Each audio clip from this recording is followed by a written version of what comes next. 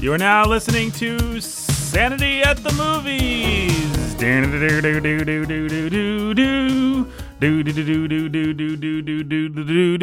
It's the Western edition. We're doing this in honor of the fact that Is that Bonanza?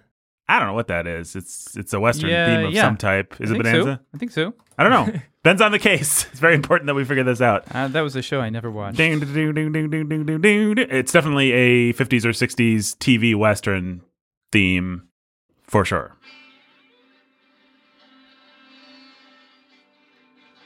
Yes. It's Bonanza. Here comes Bonanza. He's going to save the day. Or is Bonanza a dude? No. Bonanza's not a dude. Bonanza's like just the name of this thing. I don't know. Just is it a wagon train?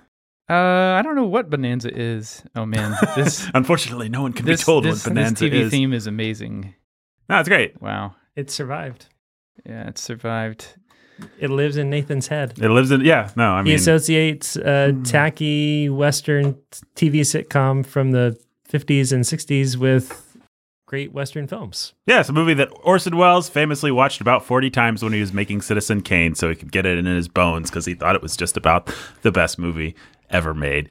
And so Bonanza is a term used by miners in regard to a large vein or deposit of silver ore. So it's about people, there was gold miners, in them hills, and they're out to get some. You guys ever watched an old TV Western? Oh, yeah. I feel like I've seen some Rawhide with very young, what's his face, Clint Eastwood. I've seen some Wagon Train, which is actually pretty great. I've probably seen a little Have Gun Will Travel, a little Gunsmoke. I don't know. Ben, you big TV Western fan? No, not at all. Not at all. Nope, never had any interest. Well, there you go. Yeah. You're just a East Coast, or no, you're not East really Coast. I'm a Southerner. Yeah, I don't care what they do in Yep. the Western. Right. It was just too much like your life. You're like, I don't just want to see someone get on a horse and ride to see the school marm. I do that every day. I know. That's what it was like. Yeah. No, I don't know, man. I just wasn't a Western kind of a guy. Just wasn't a Western kind of a guy. No. I like them more now than I did when I was a kid. I don't know. I don't know whether I would consider myself to be a Western kind of guy. Jake, are you a Western kind of a guy? I don't think so. I guess Not none of anything us that are. I'm really.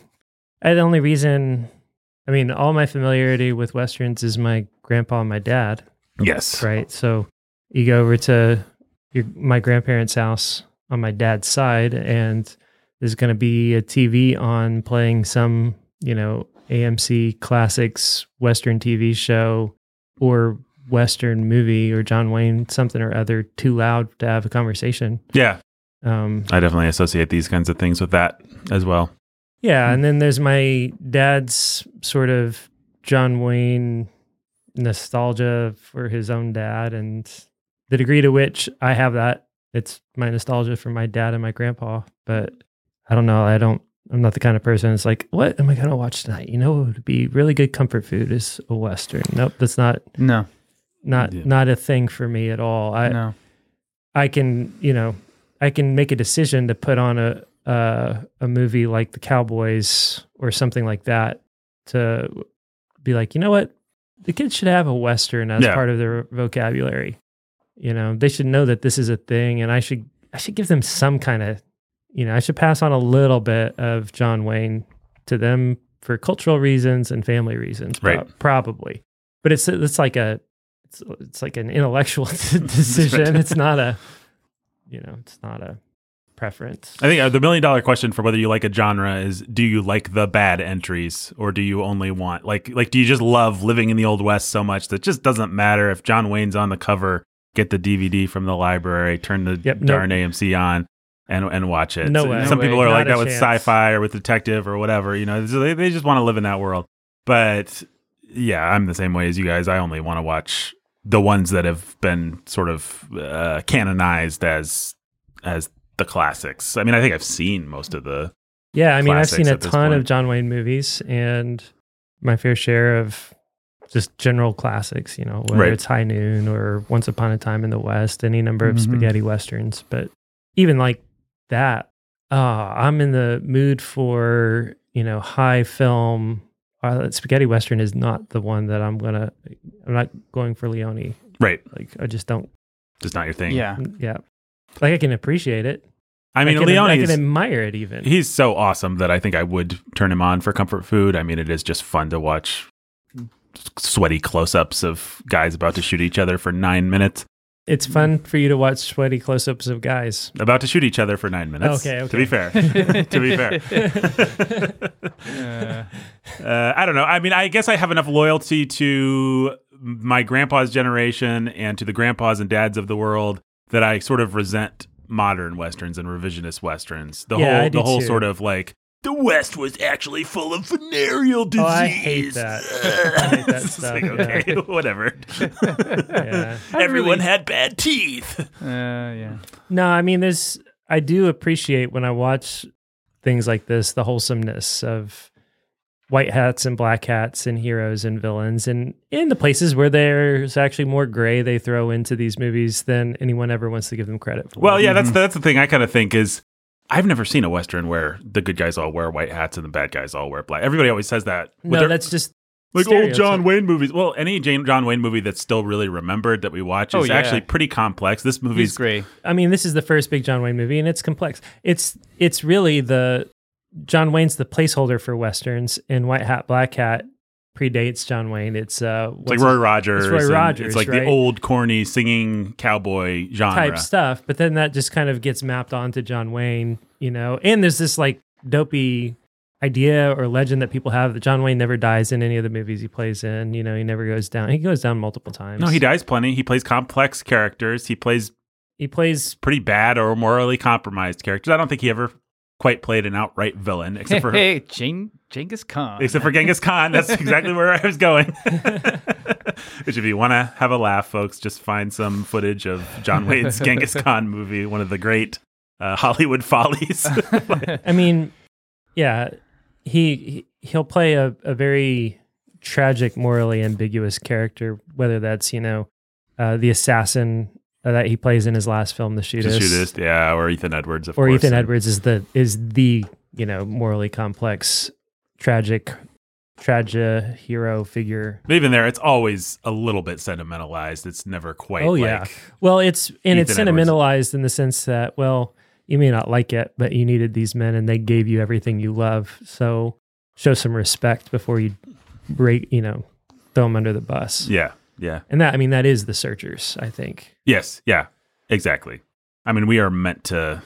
Well, we should just do The Searchers. We actually did The Searchers a long time ago. It's been a while. We need to do it. I'm not even going to tell people where to find it. You won't find it in this feed. You can find it if you know us, but and it's not a bad episode, but I'd like to redo This it. iteration of Sanity at the Movies needs to deal with The Searchers. The Searchers is a very, very important movie, especially because guys like Spielberg and like that whole generation, they loved John Ford. Yeah, and they took so much from John Ford, and specifically from The Searchers. If Stagecoach was like, I need to get it in my bones for Orson Welles, The Searchers is that for a lot of the brat guys. Right? Yeah. I mean, I think John Maybe Ford and that's- David Lean are probably Spielberg's. I don't know that he would say this, but just looking at the way that he does things, it's the like cinematography of Spielberg takes so much from the you could go back. I think that every time I've watched The Searchers, I just think, well, what I think, because is wow, this evokes Spielberg. This reminds me of Spielberg. Well, for one thing, Spielberg loves doors, and The Searchers has the most famous door scene in all of cinema, and so that's a simple reason. But also just the clean compositions, the steady tracking shots, not a lot of handheld, just very what would you say? Just very formal, clean sort of. We're not trying to show off. We're trying to tell the best story possible. I mean, the perfect example from this movie, which I'll introduce the show and who we are in a second, folks. But the perfect example from this movie is the opening where it's like 3 shots and they're like, Geronimo, he's a really bad guy. And then the guy runs up and he's like, sir, there's been a thing. It's Geronimo. it's like so clean. Bum, bum, bum. So simple. Right. 3 shots. We've established the threat. We've established. It's like we're not going to waste any time on anything superfluous. We just want to boil this down to Who are we concerned about and scared of in this movie? Right. His name is Geronimo. The only way to make it simpler would be to have a title, a Star Warsian title crawl. Geronimo. There are heroes on both sides. all that kind of stuff. Well, folks, the show is Sanity at the Movies. I am Nathan, your humble and obedient host. We've got Rootin' Tootin' Ben Sulzer over there. That's what I do. The gun-slinging, saloon Roots Sandy Toots. winging Sandy Toots. guy.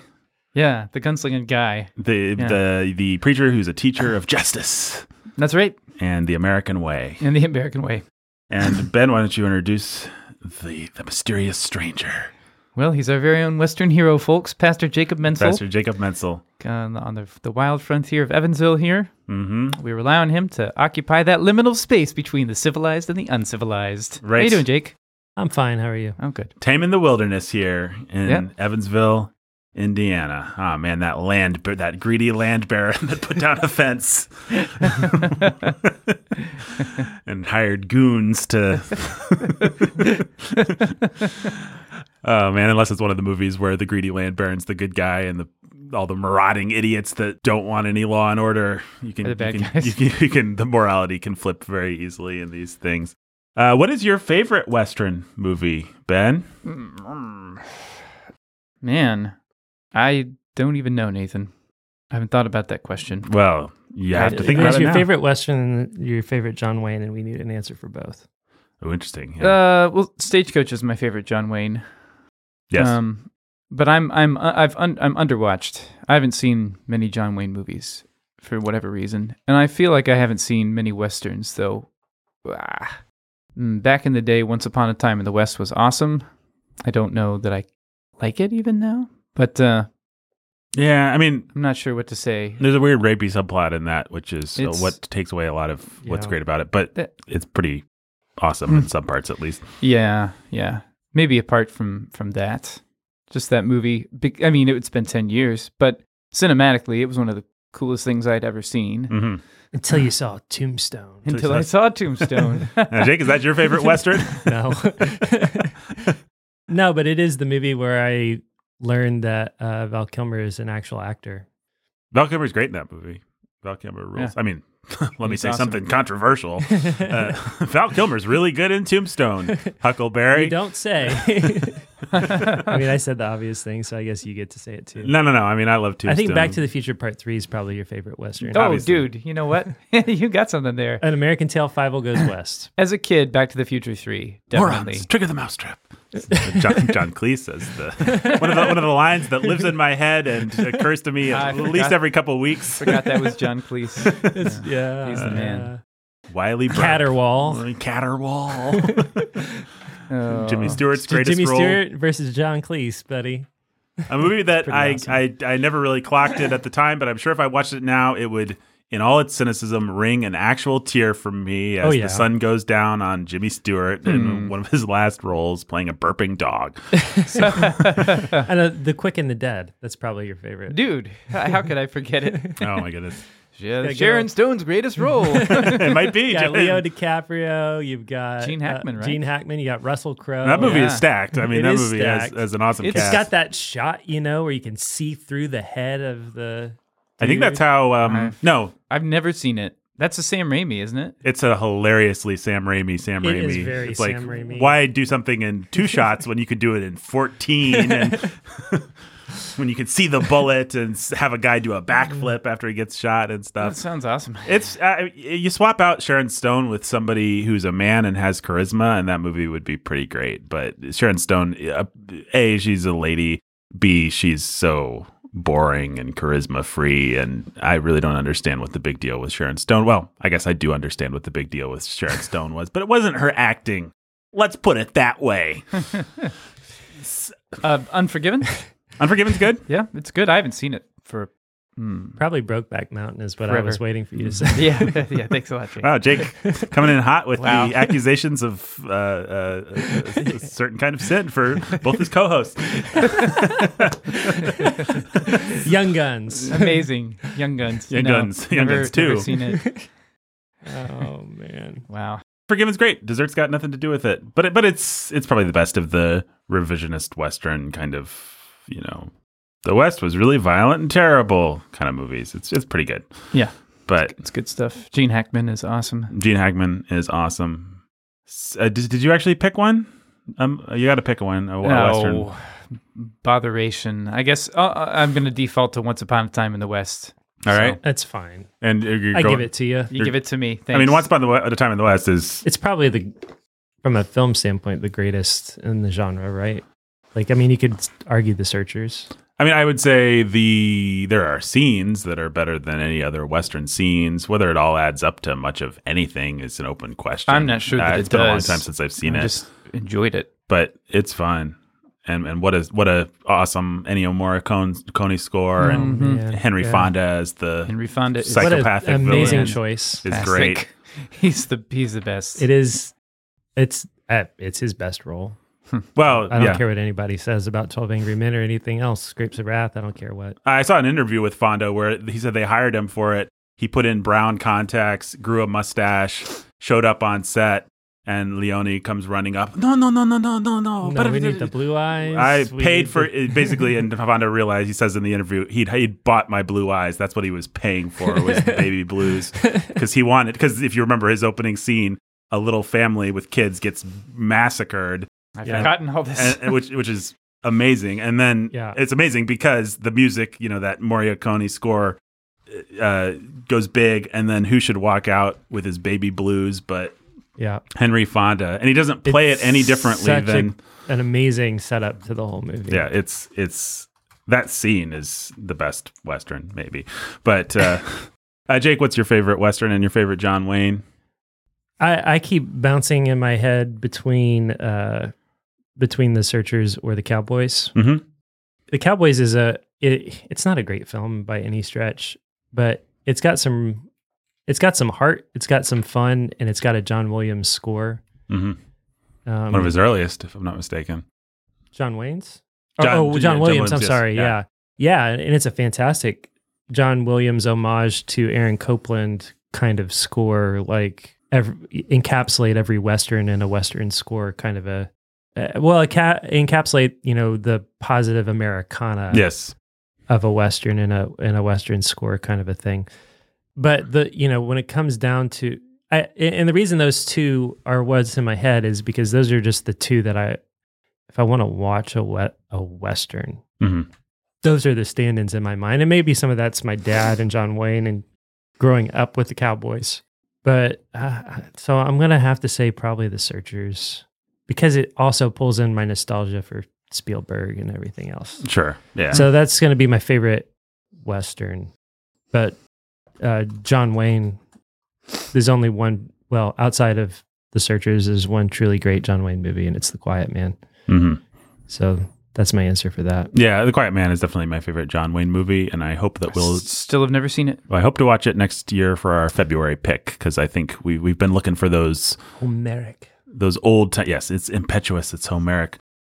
We've been looking for those movies that have some Universal appeal. some universal appeal. Yes, some old fashioned values that appeal to everybody on some primal level, and The Quiet Man's right up there. I mean, it's got to join the company of Philadelphia Story, which we did 2 years ago, and then we did It Happened One Night, which is some high company, I'd say. But yeah, Quiet Man's definitely my favorite John Wayne movie. My favorite Western? That's a really good question. There's definitely a time in my life where I would have said The Good, the Bad, and the Ugly. I mean, The Good, the Bad, and the Ugly is so much not about anything besides style. Yeah. That I'm not sure how it would hit me now. It's been a few years since I've seen it, but it's a lot of fun. The style is sure great, and the good and the bad and the ugly are all played to perfection. And Eli Wallach as Tuco is something. He's a character, that Tuco. So Yeah. So I just remembered, I really enjoyed the Coen Brothers' True Grit. Yeah, I'd wondered if that would come up for either of you. I thought about it. I love that movie. Or if you try to squeeze No Country for Old Men in there. No. But I've never seen that one. And I would come closer to giving it to No Country for Old Men than I would to True Grit. I have mixed feelings about the fact that the Coen brothers went out of their way to adapt the ending of that novel, which is a very bleak ending. It's a very beautiful, bleak ending. Time just gets away from us, I guess, says the armless single woman as she walks away from Rooster Cogburn's grave, if you'll recall. Mm-hmm. It's such a fun adventure movie. Mhm. And then the Coen brothers are like, well, here's the twist. Life sucks. Which is straight from the Charlie Portis novel. I understand. I've never read it. It does add something to the movie that the John Wayne movie doesn't have, but it also Takes away something. It is ultimately kind of a downbeat movie for as much fun as Mhm. 2/3 of it are. So, Yeah, definitely. but it is such a, That final shootout. it is great. Yeah. It's pretty incredible. Fill your hands, you son of a gun. He doesn't say son of a gun, but he does say fill your hands, which is a cool way to tell someone to Yeah. draw their guns. Yeah. It was pretty awesome. Yep, one of the great mumblecore performances by Jeff Bridges. It's great. It's great.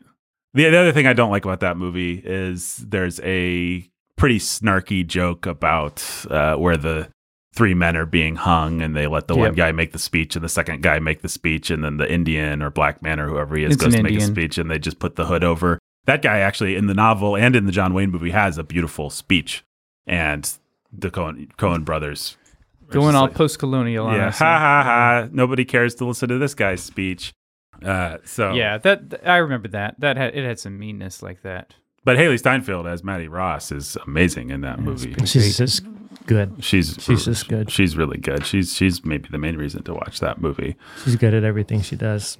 Well, the other thing that's disappointing about that movie is that we have to lose her in the last 10 minutes. She gets replaced by an older actress, and it's like, I don't like old age makeup, but I almost we have such a relationship with her by that point that you almost want to finish the movie with her somehow. Yeah, but they wanted to do what the novel did. Yeah. And which it is- does. It does. It's like, takes all the wind out of your sails. Yeah, I mean, it's the exact same trick that No Country for Old Men plays, but... I mean, let's face it, the Coen brothers, that's what they like to do, is take all the wind out of your sails. Right. And Yeah. be mean and remind you that life sucks and remind you that people are horrible and you're going to die. And you're probably lying to yourself if you have any good qualities anyway. Right. What- So, What's the Western that you haven't seen that might be on your list if you'd seen it, but you just have never gotten around to it? Yeah, I've got this all up, and I've been, all of my polls are cheats because I've got all these Google lists popped up in front of me, and I didn't even throw the comedies out there.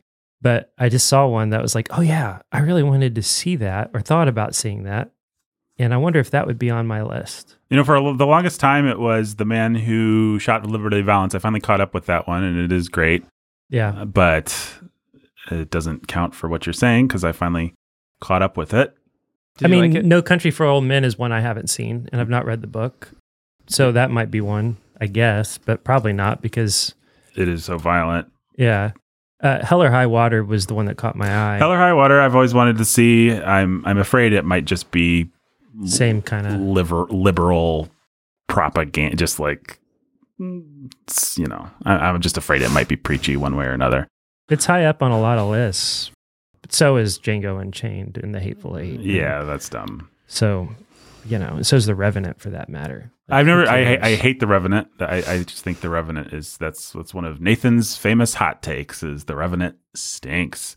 It takes a amazing real life story and reduces it to a parable about colonialism, and I hate it. And I hate DiCaprio in that movie, and it's just The Revenant.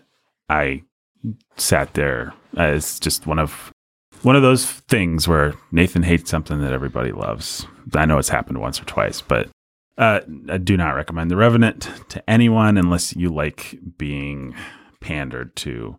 Great Westerns. I'm trying to find a list here. Everybody's seen High Noon. I don't love really like High Noon. I don't love the moral of High Noon. Right. I've always wanted to see Destry Rides Again, which is a famous Jimmy Stewart comedy Western that's supposed to be fantastic. Actually came out the same year as Stagecoach, and it's kind of the other one that ushered Westerns into something more psychologically complex, but I've never seen that one, at least not all the way through. The Assassination of Jesse James by the coward Robert Ford is always high on lists. I've never seen that one. Oh, man. That movie's awesome. Is that your favorite Western? I just didn't even think of it as a Western, honestly. Yeah, I mean, that's a good revisionist Western. I like that movie. Yeah, that's one of my favorite movies, period. But I just don't think of it as a Western. So So that tops your list. actually, yeah. Takes out. If that counts as a Western, then sure, I'll I take mean, it. it doesn't really fulfill. It's more of an anti-Western than anything else. Yeah, it really It's is. not I mean, really- I don't even know that I want to count it as a Western, but I think it is a great movie. It's not it doesn't actually have the Coen brothers trick. Mm-hmm. It has actually Coen brothers are reductionistic, shall we say, in their view of people. Mm-hmm. But this movie is the least maybe of any movie I could think of. It's just like these are people Mm-hmm. in all the ways that they suck and all the ways that they don't. Yeah, exactly. Some of the movies, Last of the Mohicans, Dances with Wolves. Oh my goodness. You know what? I love both of them. I cannot tell a lie. I think those movies are both terrific fun. And I don't think you should take either one all that seriously. But Last of the Mohicans is fun. It's a Yeah. genuinely good adventure melodrama. I think you have to approach it on that level. If you're looking for high art, then you'll be disappointed. But if you're like, hey, it's a movie where the bad guys always I'd rather miss watch, and the good guys always hit everything that they shoot at, then it's a great movie. I'd rather watch City Slickers or City Slickers Part 2, The Legend of Curly's The Legend Gold. of Curly's Gold. I forgot about the thing we all would have said. This our list favorite puts Treasure of the Sierra Madre on it, and I've not seen that, but I didn't think of that. I didn't think that was a Western. I don't know that I count that as a Western. I've not seen it. Searchers High Noon, Shane, I've seen. I guess I've just seen lots of movies. That's kind of my thing on this podcast. So Blazing Saddles. Blazing Saddles is a humorous film. I will acknowledge. I didn't Three Amigos. laugh at all when I saw it. Three Amigos, I laughed a lot, but I was, 13. I didn't laugh at all when I saw Three Amigos. Well, it sounds Take like that. a personal I was problem. in my 30s. Well, as Maverick. a 13, Did y'all 14-year-old ever see boy, that Three one? Amigos is really funny. Maverick, I loved, again, as a kid. I liked that movie a lot as a kid, too. Yeah, I mean, I miss Mel Gibson. He was my favorite big Hollywood star. And He then- was in some promotional commercial thing where it's like, oh, I guess Mel Gibson's making a comeback. Yeah, I Like, mean, he was like, he's been forgiven, basically. yeah. He's not unforgiven. But he hasn't ever, started to be a movie star again, which I miss. Although I think they're in the works on Lethal Weapon 5, so wahoo. That's terrible. Best Westerns. That's a hotel of all time. Okay, the 35 greatest Westerns of all time. Let me see how many of these I've actually seen. Stagecoach is number 1. Oxbow Incident, never seen it. Never My seen Darling it. Clementine. I owned it for a long time, never watched it. Red River's pretty great, totally sells out at the end. Winchester 73, you want to see serious Jimmy Stewart pursuing the man who killed his something or other across the dirty West. I want to see it. That's a good movie. It sounds great. It's a good movie. High Noon, Gary Cooper sucks, whatever. Shane's pretty awesome. I haven't ever seen Shane. Shane, come back. Yeah, I think Shane. We can put Shane on my list of Western I wish I had seen. I've never seen Johnny Cruz, never seen Vera Cruz, or Johnny Guitar, I'm sorry. Searchers is number 11 on this list. Let's see. Rio Bravo's a classic. I may not like anything with John Wayne. I've actually never seen the Magnificent Seven all the way through. I Rio have Bravo seen is- it, and I don't remember liking it. Yeah, I watched part of it, and it just didn't grab me for whatever reason. I don't know why. It feels like it has all the elements of... Seven Samurai I liked. Seven Samurai is awesome, but Yeah, I don't know. The Wild Bunch is probably the best of the Everything Was Terrible. How about Quigley Down Under? Quickly Down Under rules, obviously. I saw that pretty recently. It does not exactly rule. I thought it ruled when I was 13. I haven't seen Yeah, it no, since. it's perfect for a 13-year-old This list of boy. sci-fi westerns has It's awesome, some but weird things included, Like what? like Solo, like Boo. Book of Eli. you mean Solo with Mario Van Peebles, I think, Jake, which is a masterpiece, let me tell you. I definitely mean Solo, a Star Wars story, Oh, okay. right next to the Book of Eli, 5 people are clapping right now. right next to the Dark Tower, Hated Book of Eli. Future Really World, overrated movie, I think. Outland, Um, Cowboys and Aliens, I didn't Wild hear Wild anyone like West, Book of Eli. Westworld, and Back to Oh, the maybe Future. maybe I just joined the I masses. didn't see it. It looked dumb. I remember liking it. Wild Wild West. Want to talk about a terrible everything. Yeah, there's really nothing good about that movie. Arguably worse than The Slap in terms of moments in Will Smith's career. I mean, Wild Wild West is just Well, terrible. it's probably worse when you put it in context with what he rejected to play it. The Matrix. Is that The Matrix? That's right. Yeah. Yeah, that was his worst decision of his career. Anybody ever see The Outlaw Josie Wales? I would like to see that No, one, actually. I haven't. I've heard it's great. That is my favorite Clint Eastwood movie. It's really fun. It's pretty sweet. He's kind of a found family. Josie Wells is a drifter and a loner who's out for revenge, but somehow he keeps attracting goofy sidekicks to himself. And it's got a lot of great action. Tombstone, Quick and the Dead, The Assassination of Jesse James by the coward Robert Ford. Boy, folks, one of these days we're going to talk about There Will Be Blood. Stagecoach. That's on this list. I love that movie. I don't know that I'd really count it as a Western exactly. All right. Well, I guess we've talked about our baggage with Westerns for a while now. Yeah, I guess so. Anybody got any baggage with Stagecoach in particular? Nope. Have you guys seen Stagecoach before watching it for this podcast? Didn't know anything about it.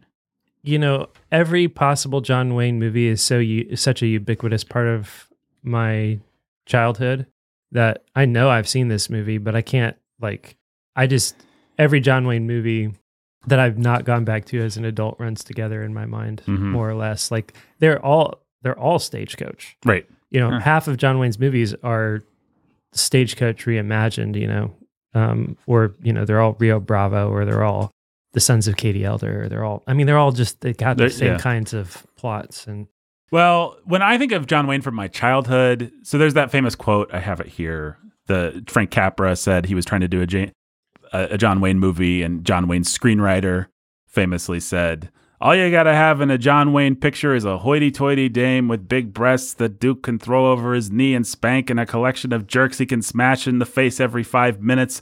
In between, you fill in with gags, flags, and chases. That's all you need. His fans eat it up."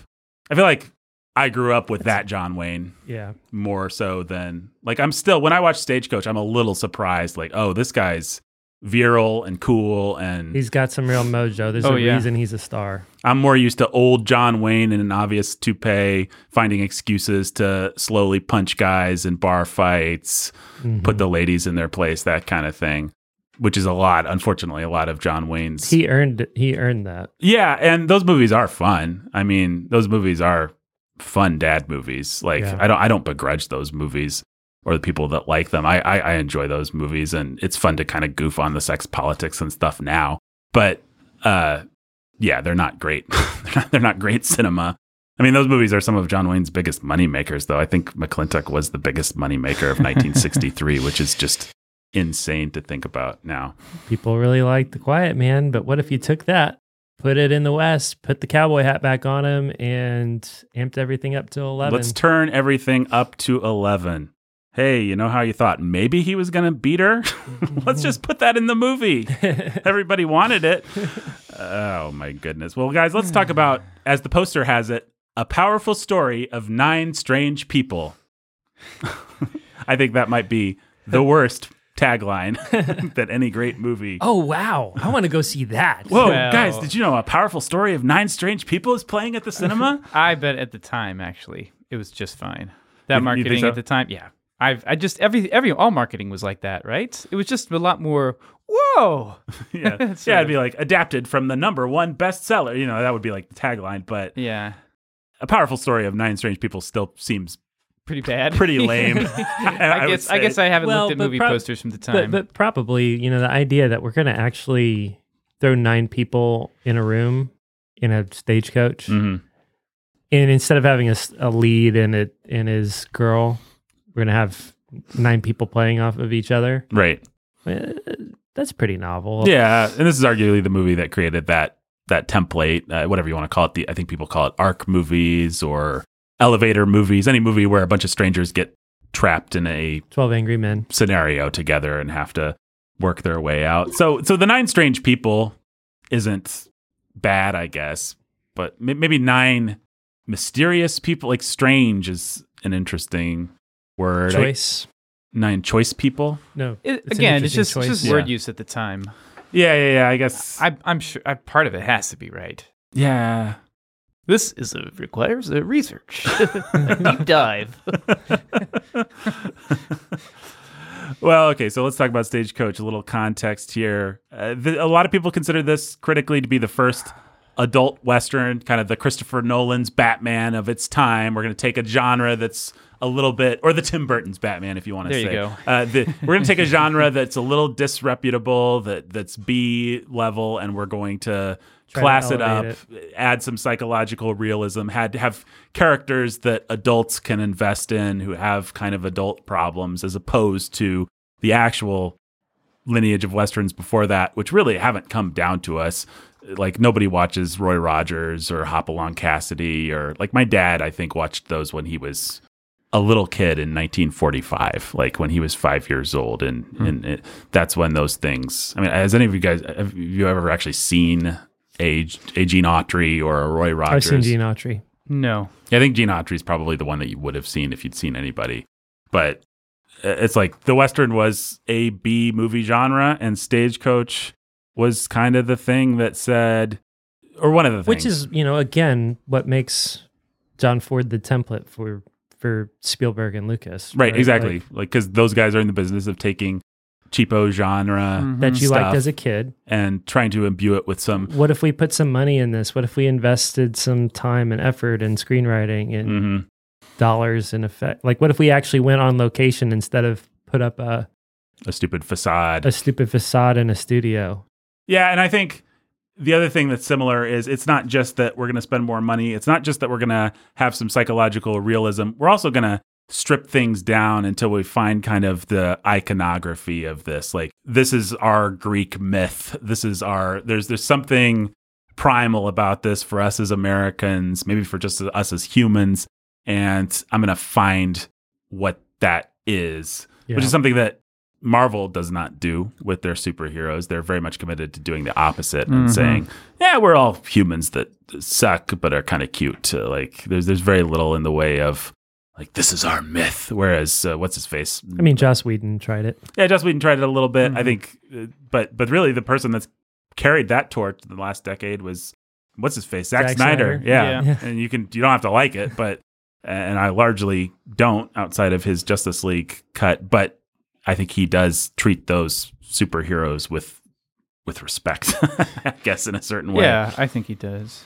This movie was nominated for Best Picture, Best Director, Best Black and White Cinematography. I guess they had both. Best Interior Decoration, which is interesting, and Best Film Editing. It won 2 awards, one for Best Supporting Actor. Anybody want to take a guess who won? I think it's pretty obvious. It's Uncle Billy, the doctor. It's the doctor, yeah. Thomas Mitchell is the doctor. I mean, he's got the part in the screenplay that's written to win an Academy Award. Right. Him or maybe Dallas, I guess, I could see her. Best Score. You don't think Friar Tuck deserves Oh, I love Friar Tuck. I think he deserves all the awards. Beans. Is that Friar Tuck? Which one is Friar Tuck? He's the driver. Yeah. The guy. Always means. Yeah. Yeah, he's pretty fun. Yeah, he's great.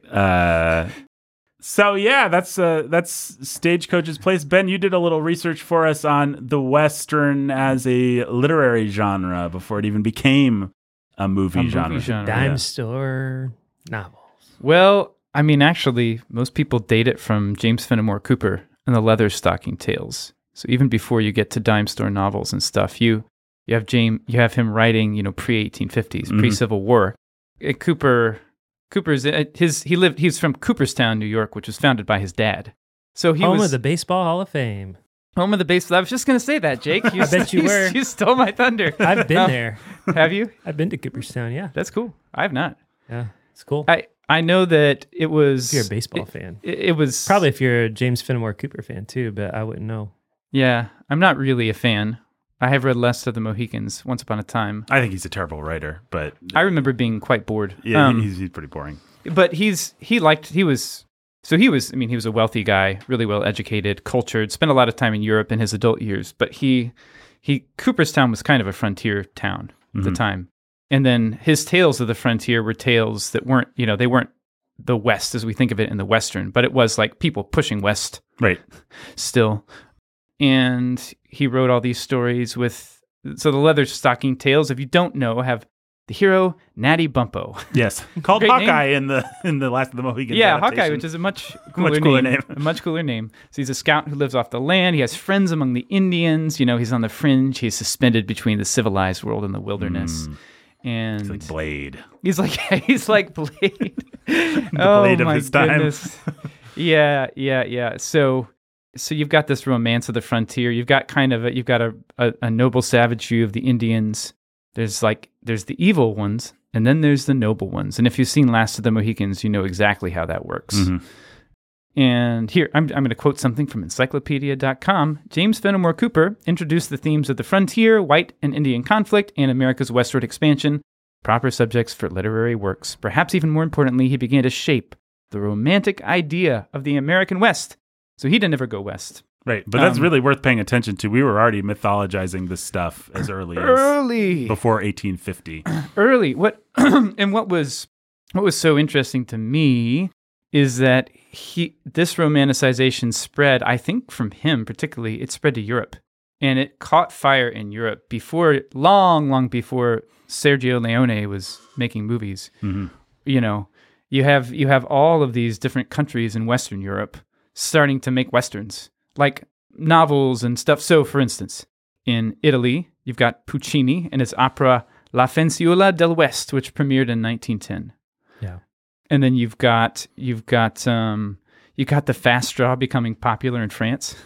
It was first popular there and became part of the 1908 Olympics. There's a lot of other stuff, but the biggest one would be in Germany, where you've got the writer Karl May, he was writing like in the 1890s this series, and I mean he just wrote a ton of pulp novels about this Western immigrant to America named Old Shatterhand, because you see his fist was so powerful that he could knock someone out with a single carefully calculated punch. Wow. So all of that movement so infected and shaped the European notion of of America that like when you and especially in Germany, so when you study German to this day, and they have like little videos and things of Germans talking about how cool America is or whatever, it's like, oh, I got ein T-shirt mit ein Texas motif, you know, and the idea that Americans wear cowboy boots, that it's Texas, that it's cowboy hats, cowboy boots, Texas vests, chaps. That's who we are. It's amazing. Like that, I remember all the way through college, that just being like part of the, like when Germans make videos to teach Americans how to speak German, they think that they're appealing and relating to us by showing we like Texas and cowboy hats and cowboy boots and we wear leather vests and Texas is cool. Westerns are awesome. Cowboy hats are neat. Oh, thank you, Germany. Yeah. And that's just like amazing. Ubiquitous in all of that material that I remember, you know, from middle school through college in my study of German. Man. But I just have all these images that were just like hilarious to us. Well, I didn't know any of this. I'm sure I've heard the name Old Shatterhand before, but I would have had no clue what it was. Mm-hmm. So it's Old Shatterhand and his Apache pal Winnetou.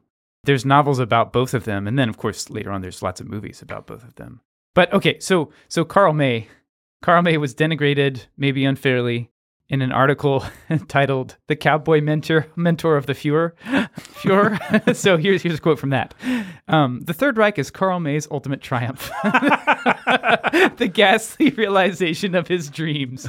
It is according to ethical and aesthetic standards indistinguishable from his that the Austrian house painter, nourished in his youth by Old Shatterhand, is now attempting to rebuild the world. His murderous minions are perverted romanticists, infantile, criminal, irresponsible. They are hopelessly estranged from both reality and art, sacrificing all civilization and all common sense. Mm-hmm. So that there's the idea that this violent Western hero who sometimes has to take the law into his own hands and kind of makes his own rules at times is a model for Adolf Hitler. So that's I don't know, you could apply that critique, I guess, to Natty Bumppo if you wanted. But anyway, that's so May is still really popular. And okay, back to America. So he's the 1890s, but 1850s to 1900, you got the dime novels in America, which are like British penny dreadfuls. They're super popular, cheaply printed, quickly written, short fiction that's sensational. A lot of them based on people who were not long dead, like Billy the Kid, Buffalo Bill, Wyatt Earp, Wild Bill Hickok, Jesse James. I think Hickok was still alive during the publication of some of these. So these guys are being romanticized like instantly. The amount of actual knowing self mythology that some of these guys had. You know, the Right. Wild Bill Buffalo traveling show, Yeah. where Annie Oakley would do shooting tricks and stuff like that, and that was at the World's Fair in 1903. Stuff like that is it's just like it's really fascinating. Like, was there ever a metatextual, if I can still use that stupid word, West? Like, I don't think Right. so. I think it's No. always been the West in our mind, you know. Yeah, and that's pretty interesting. I mean, so you have this stuff. Then once you get to the 1900s, you get to pulp magazines, where we get the term pulp fiction from. You've got a million of them: cowboy stories, ranch romances, Star Western, Western Story magazine, and then the first Western novels start appearing. The Virginian by Owen Wister. Never read it. There's a movie of it, right? Yeah, I think a Never seen pretty it. well regarded one. Never seen it.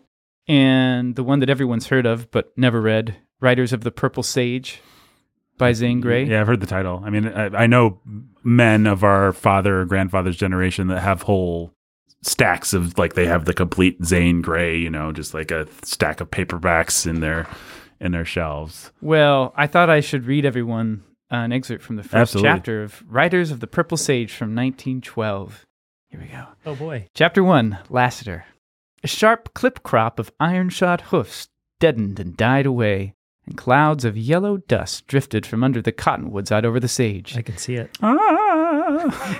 Jane Withersteen gazed down the wide purple slope with dreamy and troubled eyes. A rider had just left her, and it was his message that held her thoughtful and almost sad, awaiting the churchmen who were coming to resent and attack her right to befriend a Gentile. She wondered if the unrest and strife that had lately come to the little village of Cottonwoods was to involve her. And then she sighed, remembering that her father had founded this remotest border settlement of southern Utah and that he had left it to her. So if you are surprised to learn that this sweeping Western novel centers around Mormons and their conflict with Gentiles, okay, now you know. This Mormon lady, one of the main characters, and remember that the Mormons had a frontier of their own. They were Right. pioneers going out to Yeah. Utah in the 1840s in a weird... Did you know that? Do you remember that Sherlock Holmes has adventures with Mormons? No. And yeah, there No, I are didn't know. whole Sherlock Holmes stories dealing with Mormons and the Wild West. That's fascinating. You know, it's you know, he never leaves, he never goes, but you are like on the outs with Brigham Young, and because you wouldn't give your daughter to the right man. Oh, I do remember And- that one. Man, that's really It's the Orange interesting. Pips. Yeah. Is that particular one? I think there's more than one, but that's the one that sticks out in my mind. I think it's 5 Orange Pips or something.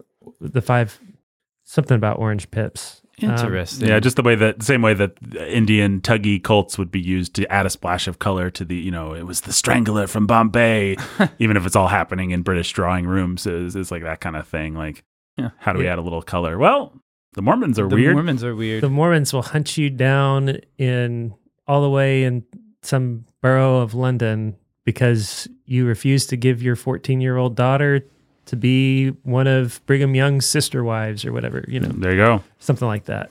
That's fascinating. It's Yeah. that kind of thing. Yeah. Well, that's about all. I mean, but earlier than that, you have the first Western movies appearing. Sure. You've got The Great Train Robbery in 1903, which you'll talk about, I'm sure. But you could argue for earlier stuff. I found a random YouTube thing that I sent to Nathan. Kidnapping by Indians from 1899. It's like a 2-minute short One of film those from Edison- Britain, from England. Oh, from England, yeah. Yeah, it's from England. So, and there's random stuff like that. So, Yeah, I mean, I don't have a lot to say about the history of the West on film. I could say, you know, The Great Train Robbery, which a lot of people date as one of the first narrative films from 1903, is a Western. I mean, it's like the history of the Western and the history of cinema are intertwined. It was just always a thing. It's weird that we don't just pump out Westerns now, because since the beginning of cinema, they were pumping them out. It was just a space that people liked to live in. We've moved in the last 50 to 70 years from developing, you know, the American mythology to deconstructing it. So, and we've already deconstructed the Western. Right. I think that's true. I think it's also true that because we started to deconstruct the West, we just took those heroes and moved them into other genres. You know, I mean, John McClane from Die Hard is a Western hero. Yeah. Tony Stark in his way is a Western hero. Yeah, it was just the the Mandalorian anti-hero. certainly is a Western Yep, hero, yep. You know, Every- Han Solo. Everyone who's in Indiana between Jones. civilized and uncivilized, Right. a law unto themselves, the liminal space. Right, yes. Right. Anyone with the code, the modern knight, right? Well, Gene Roddenberry famously loved Wagon Train and said, how can we do Wagon Train in a new way? Let's just have a ship that's that's moving across the stars, colonizing and doing and encountering hostile tribes or Yep. friendly tribes and dealing with their cultures and stuff. I mean, Star Trek was conceived 1-to-1 as a Western. Obviously, Star Wars draws on Westerns. And don't forget Firefly. Don't forget Firefly. By Joss Whedon. Not only was that conceived from Westerns, they really wanted you to know it. Now, Ben, you signaled me off mic. You have one more piece of information you Oh. forgot to get in there. It's very important. Well, I didn't know if you would talk about it in your movie context, Nathan, but there's Bela Lugosi is in a German production of The Leatherstocking Tales in 1920. Mm-hmm. If you didn't know, Yeah. now you know. I never drink sarsaparilla. I don't know. Yeah, it's strange. It's Dracula plus Natty Bumppo. Yep. That's pretty incredible. Yep. Well, so the Westerns were huge. Stars like we mentioned, Hopalong Cassidy, Buck Jones, Roy Rogers, country singers, actually, people that were making the Nashville circuit, singing songs and writing hit records would sometimes get courted by Hollywood. As now, they would court people from other walks of life who had some celebrity and get them to come play heroes and things in their Westerns. Those movies are pretty corny, like we talked about. But really, around 1939, when this movie Stagecoach comes out, is when the Western grows up, and people were aware of it at the time. A lot of modern critics will say Stagecoach is the pivotal grown-up Western. It's the thing that changed everything. That might be a little bit of a too easy, because there's any number of movies that hit all at the same time. Destry Rides Again is another one. There's, I think, Union Pacific that year. Stagecoach is certainly the most famous, but it was in the air for whatever reason. Everybody all at once decided that it's time for the Western to grow up. I mean, I think maybe it's as simple as we have a genre that's popular and we've sort of... Obviously, people like it, and the kids that grew up with this want the adult version of it. Right. And how can we give mom and dad a reason to stay? And, we know it's going to have the thrills for the kids. We know it's going to have the shootouts and stuff. Now, what can we do with the in-between stuff to make it a little bit more interesting? I mean, it's also worth noting, 1939, we have a giant evil existential threat on the horizon, and good versus evil narratives, clean good versus evil narratives, very popular among people of all ages at that time, because for obvious reasons. But Westerns became huge, became ubiquitous for kids and adults in 1959. By 1959, there were 26 primetime Westerns on TV. There were only 3 networks. And between those 3 networks, ABC, NBC, CBS, you have 26 primetime Westerns, which is insane. And that's things like Gunsmoke, Maverick, Have Gun Will Travel, Rawhide, Wagon Train, all those titles we named earlier. We've already sort of talked about it, but do you guys have any other theories on why the Western was so big and why it continues to have such a hold on the popular imagination by proxy and our sci-fi stuff? And Well, everything at the time was, we were such a young nation, and we had to figure out who we were as a people. You still had Ellis Island was a thing, Right. like how do we figure out what is uniquely American? What is it to be an American? What is it to be us? What is it to be a people? And Broadway was coming up with its own answers, and Hollywood was coming up with its own answers. And the Western was something that, the idea that we were all moving somewhere, we're all headed for something better, right. all willing to relocate for providing something better for ourselves or our families, willing to take risks, willing to explore the frontiers. That was something everybody had in common. And so westward expansion, even if you were living on the coast, well, you got there because of westward expansion. Your ancestors left Europe and went west across the Atlantic. And so that idea of we are a nation of immigrants and frontiersmen who are willing to just do insane things like cross the Atlantic Ocean and go up a river and start a new city and clear out woods and that was like one of the only things that everyone had in common. Right. And so, I mean, I think it's just that search for identity and something that we can all sort of connect to. Yeah. A common history. Like we just don't have a lot of that as a country, the way that Greece has 4,000 years of mythology to draw on. Exactly. Italy has, I mean, goodness. So yeah, we didn't have that. This is what we had. Yeah. Yeah, I mean, I think it definitely, I think that there's definitely something to that. I think especially when you think about all those Western TV shows and the big Westerns of the 40s and 50s, it's like, and even into the 60s, it's like, we've defeated Hitler. We're doing about as well economically as maybe we ever will. Everything's great. Now, who are we? And one of the ways that you look forward and figure out who you are, like you were just saying, is you look back, like, yeah, what is our identity? Actually, what made us what we are today? Right.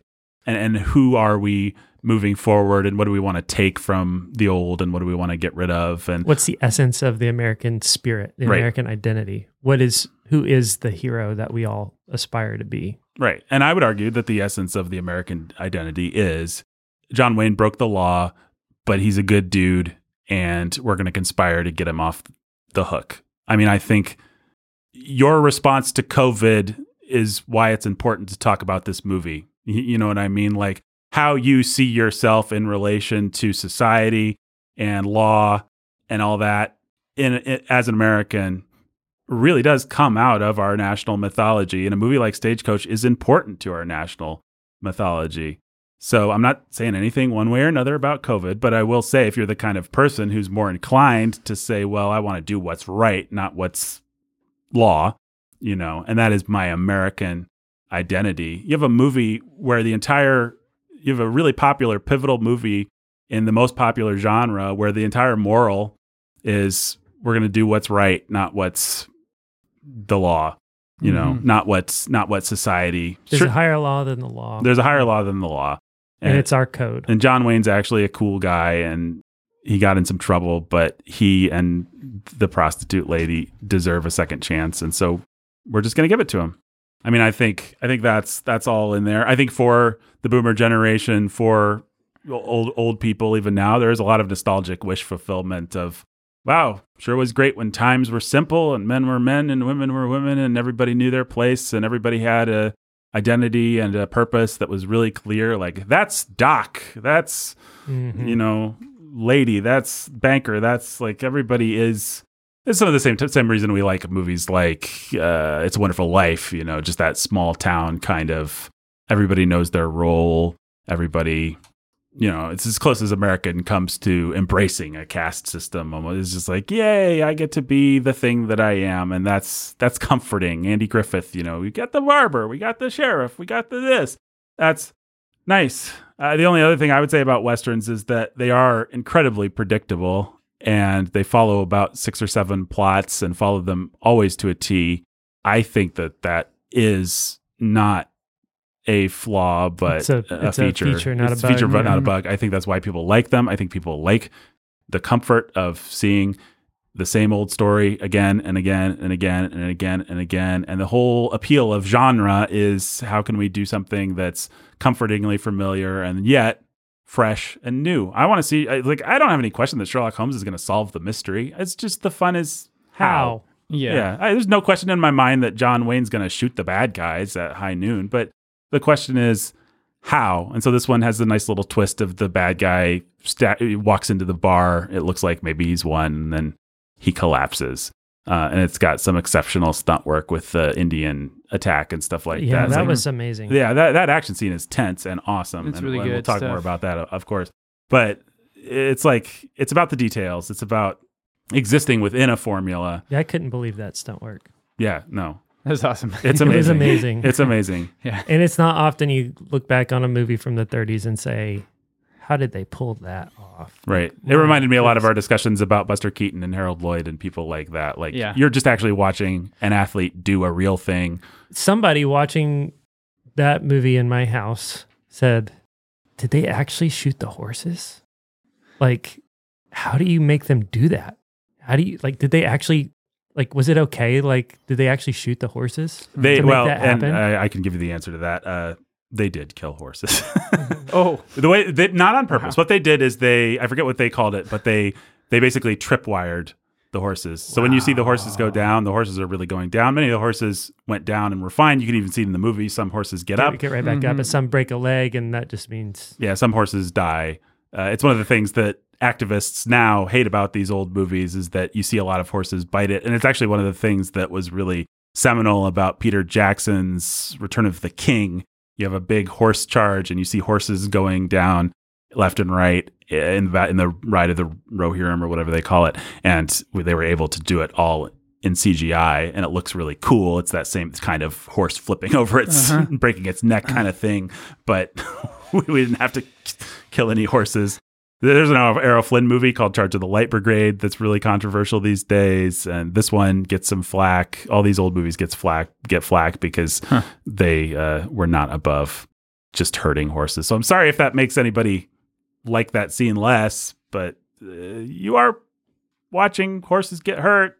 Sorry. Yeah. Kept a lot of people employed and, made for some fine entertainment and shaped the American ethos. Doggone it. So, my goodness. Well, yeah. Can't make an omelet without breaking a few legs. Nicely done. That's good.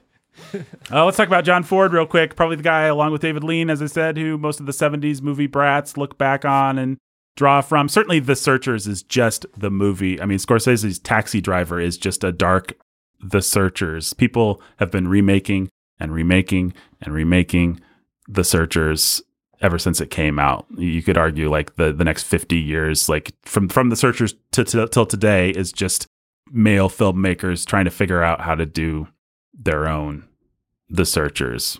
Complicated hero who stands outside of things and has to dispense justice, but will never really be accepted by the civilization he's dying to protect, all that kind of stuff. So John Ford, I told this anecdote on our old Searchers episode that I defy you to find, but there's a story that I think is indicative of who he was. He's this character, right? He wears dark glasses. He's got an eye patch over his left eye. He's always smoking a pipe. His wife would famously give him a linen handkerchief every day to bring to set, which he would just chew on and chew it to shreds by the end of the day. So he's just like this really intense dude. He kicks people off of his set for bad language. He doesn't allow, he's kind of, at least wants the image, and maybe he is a true blue conservative kind of a dude. He's also got a lot of, as conservative dudes do, he's got a lot of gay rumors that swirl around him, including Maureen O'Hara in her autobiography saying that she saw him kissing a man. But Maureen O'Hara was never above printing the legend. So I don't know. We do know that after a movie that John Ford wouldn't drink a drop through a movie's production, and then after the movie he'd lock himself in his study and just get hammered, waste himself as soon as the movie was finished. So he's like this hard drinking, taciturn Irish dude, man's man kind of dude. There's a famous story where he's walking out of the studio. He's accosted by this silent movie actor, this now old man that used to work for him in the silence. And this guy begs John Ford for $200 for an operation for his wife. And John Ford just goes off on him, gets angry, pushes the guy down to the ground, says, "How dare you bother me? Get out of my face, get out of my life," stalks back into his office. As soon as John Ford is gone, the guy gets up and kind of gathers himself, is really shaken, is walking away. John Ford's assistant comes running out and says, "Here's a check for $1,000. And here's John's limo. It's going to take you to your house where an ambulance is waiting to take your wife to the hospital." John Ford later, we do know, set this guy up with a pension for life because he was just like this old stuntman who was, worn out, I think. So he definitely, I don't know whether that story is true or not, but it is the truth of John Ford. He's the guy that wanted to cultivate this image as an Irish bastard, but with a heart of gold. With a heart of gold. Yeah. Exactly like his characters, right? John Martin Feeney, born in 1894 to Irish immigrant parents in Maine. His brother, Francis Ford, interestingly enough, worked in vaudeville and ended up in movies, worked for people like Thomas Edison and George Méliès and some of the really early pioneers of cinema, and actually became a prominent Hollywood actor, writer, director with his own production company. That's Francis Ford. And so he has his brother John come out to join him in 1914. And it's kind of a classic Cain and Abel brothers story where John's career goes up as Francis's career goes down. And by the mid-20s, John is a director of silent films and a very prestigious one of the directors of all directors. And Francis kind of lost his career. And there was always a little bit of love, but also resentment between the two of them. But nobody remembers Francis Ford, and everybody knows John Ford. So I guess John wins. John was Admiral Ford. He directed film crew for the Navy. He was there on D-Day. So he was a tough son of a gun. He got shrapnel in combat. He directed 140 films in his lifetime. There's about 60 of them that are lost forever because they just weren't preserved. They're from the silent era, which is insane. I mean, imagine knowing that, who's an author? You know, that Shakespeare wrote 60 plays that just got lost. I mean, Shakespeare probably did write 60 plays that just got lost. Mm-hmm. But, you know, imagine knowing Tolstoy wrote 5 novels that we'd never see. But John Ford directed things like How Green Was My Valley, The Searchers, She Wore a Yellow Ribbon, My Darling Clementine, The Man Who Shot Liberty Valance, The Grapes of Wrath, The Quiet Man, Young Mr. Lincoln. All classics, all awesome. I think I've seen most of those, minus My Darling Clementine. They're all great. Young Mr. Lincoln's actually a lot of fun as far as Henry Fonda's playing Lincoln. Kind of, I mean, it's just everything you'd expect. Yep. Splitting those logs. I think he splits, you know, he's got a big log splitting contest in the movie. I think My Darling Clementine's the only one of those movies I haven't seen. Yeah, and that's another Fonda one. I think maybe it's just, if it had Wayne instead of Fonda, we probably both would have seen it, but it said it has Fonda. I've never seen The Grapes of Wrath, which won the Academy Award in 1940. I don't really love the novel, so I just never saw it. Set out the movie. But I don't like the novel. I think I watched it in class, actually. Yeah, it's the kind of movie you would. Yeah. John Ford is known for, he is the opposite of Hitchcock, who we just talked about for our Psycho review. Didn't use a storyboard, really spare, unfancy camera movement.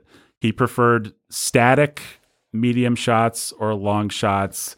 Usually, the thing he's most famous for is composing characters with really high depth of field so that we have these fantastic backgrounds, dramatic backgrounds in the background, and it's really well composed with a character in the foreground and background use. Which of course stands out because John Ford is the guy that really discovered and made use of, he didn't discover it, but he's the guy that said the Western should always be shot in Utah's Monument Valley, which is not where any of these stories would have taken place. The Old West never, none of these kinds of stories ever would have really taken place there. But now if you're making a Western cartoon, you draw those little bases and things, all because John Ford said that's just an awesome location to shoot. And so it was. He does like to use dramatic dolly shots, zoom ins, or dramatic tracking shots, but he does it for punctuation. A lot of times it'll just be static, static, static, static, and then here's the one zoom in that's going to really tell, or the one tracking shot. The most famous tracking shot in this movie is, of course, you see the wagon and it tracks over, and then suddenly, there's a Indian party in the foreground of this shot. Yeah, that was awesome. Yeah, it's amazing. So this guy wasn't above big theatrical flourishes. He just made them exactly that, flourishes, punctuation. It's not all flourishes. It's not all fancy stuff. What did Kurosawa say about him? Did you quote that, or did I just read that? I don't think I quoted it. Kurosawa said something like, "My whole career, all I want is to be like, just get to the bottom part of the ladder that John Ford occupies," or something like that. Yeah, which Kurosawa is very similar in the way that he. Yeah. If you think about Yojimbo, it's static, really well composed shots, and then a dramatic zoom or a dramatic dolly that will tell. And Spielberg can also be like that. A lot of your more, shall we say, formalist filmmakers will draw a lot from this style. I think that's everything we need to say about John Ford. I mean, he's just one of the guys. He's on the Mount Rushmore of directors. Like, he's right up there with Hitchcock and what's his face, Orson Welles and Spielberg and Kubrick. I mean, he's of that generation. He's arguably the most important. I mean, Citizen Kane's better, but is it really more influential than like Citizen Kane's how you make a fancy movie, but how you make a meat and potatoes movie is you use John Ford techniques. So yeah, let's talk about John Wayne. I think that's the other big thing we need to talk about. John Wayne was born in 1907, and his name was Marion. I can only pull first name. It's triple M. M. Marion Mitchell Morrison. Sounds like a serial killer. But John Wayne, before he was come up with it eventually, I just wasn't. Yeah, no, I think you totally would have come up with it eventually. We just, we have to do a podcast. Before he was an icon, a stamp, a commemorative plate, or, the bust that your dad has in his office, John Wayne. Have all of them, including a portrait. Your dad actually has a portrait of John Wayne in his office? He has a painting of him, a portrait thing. It's not in his office anymore because my stepmom won't allow that sort of thing. But yeah, he had that. And he had a bust of him. That's amazing. That is amazing. I think I'm on your stepmom's side, but still, that's amazing. John Wayne, before he was any of those things, he was a big, beefy, handsome guy, which, by the way, man, it's cool to see John Wayne as a stud in this movie. Like, I'm so used to old John Wayne. It is really striking to see young John Wayne in this particular movie. He attended UCal, University of California. He was going to be a football star, but he was benched because he broke a collarbone doing what? Sorry. Take a guess. Wrestling. Nope. What's your final answer, Jake? I don't know. These are stories that I know, and I'm just not pulling anything. Body surfing.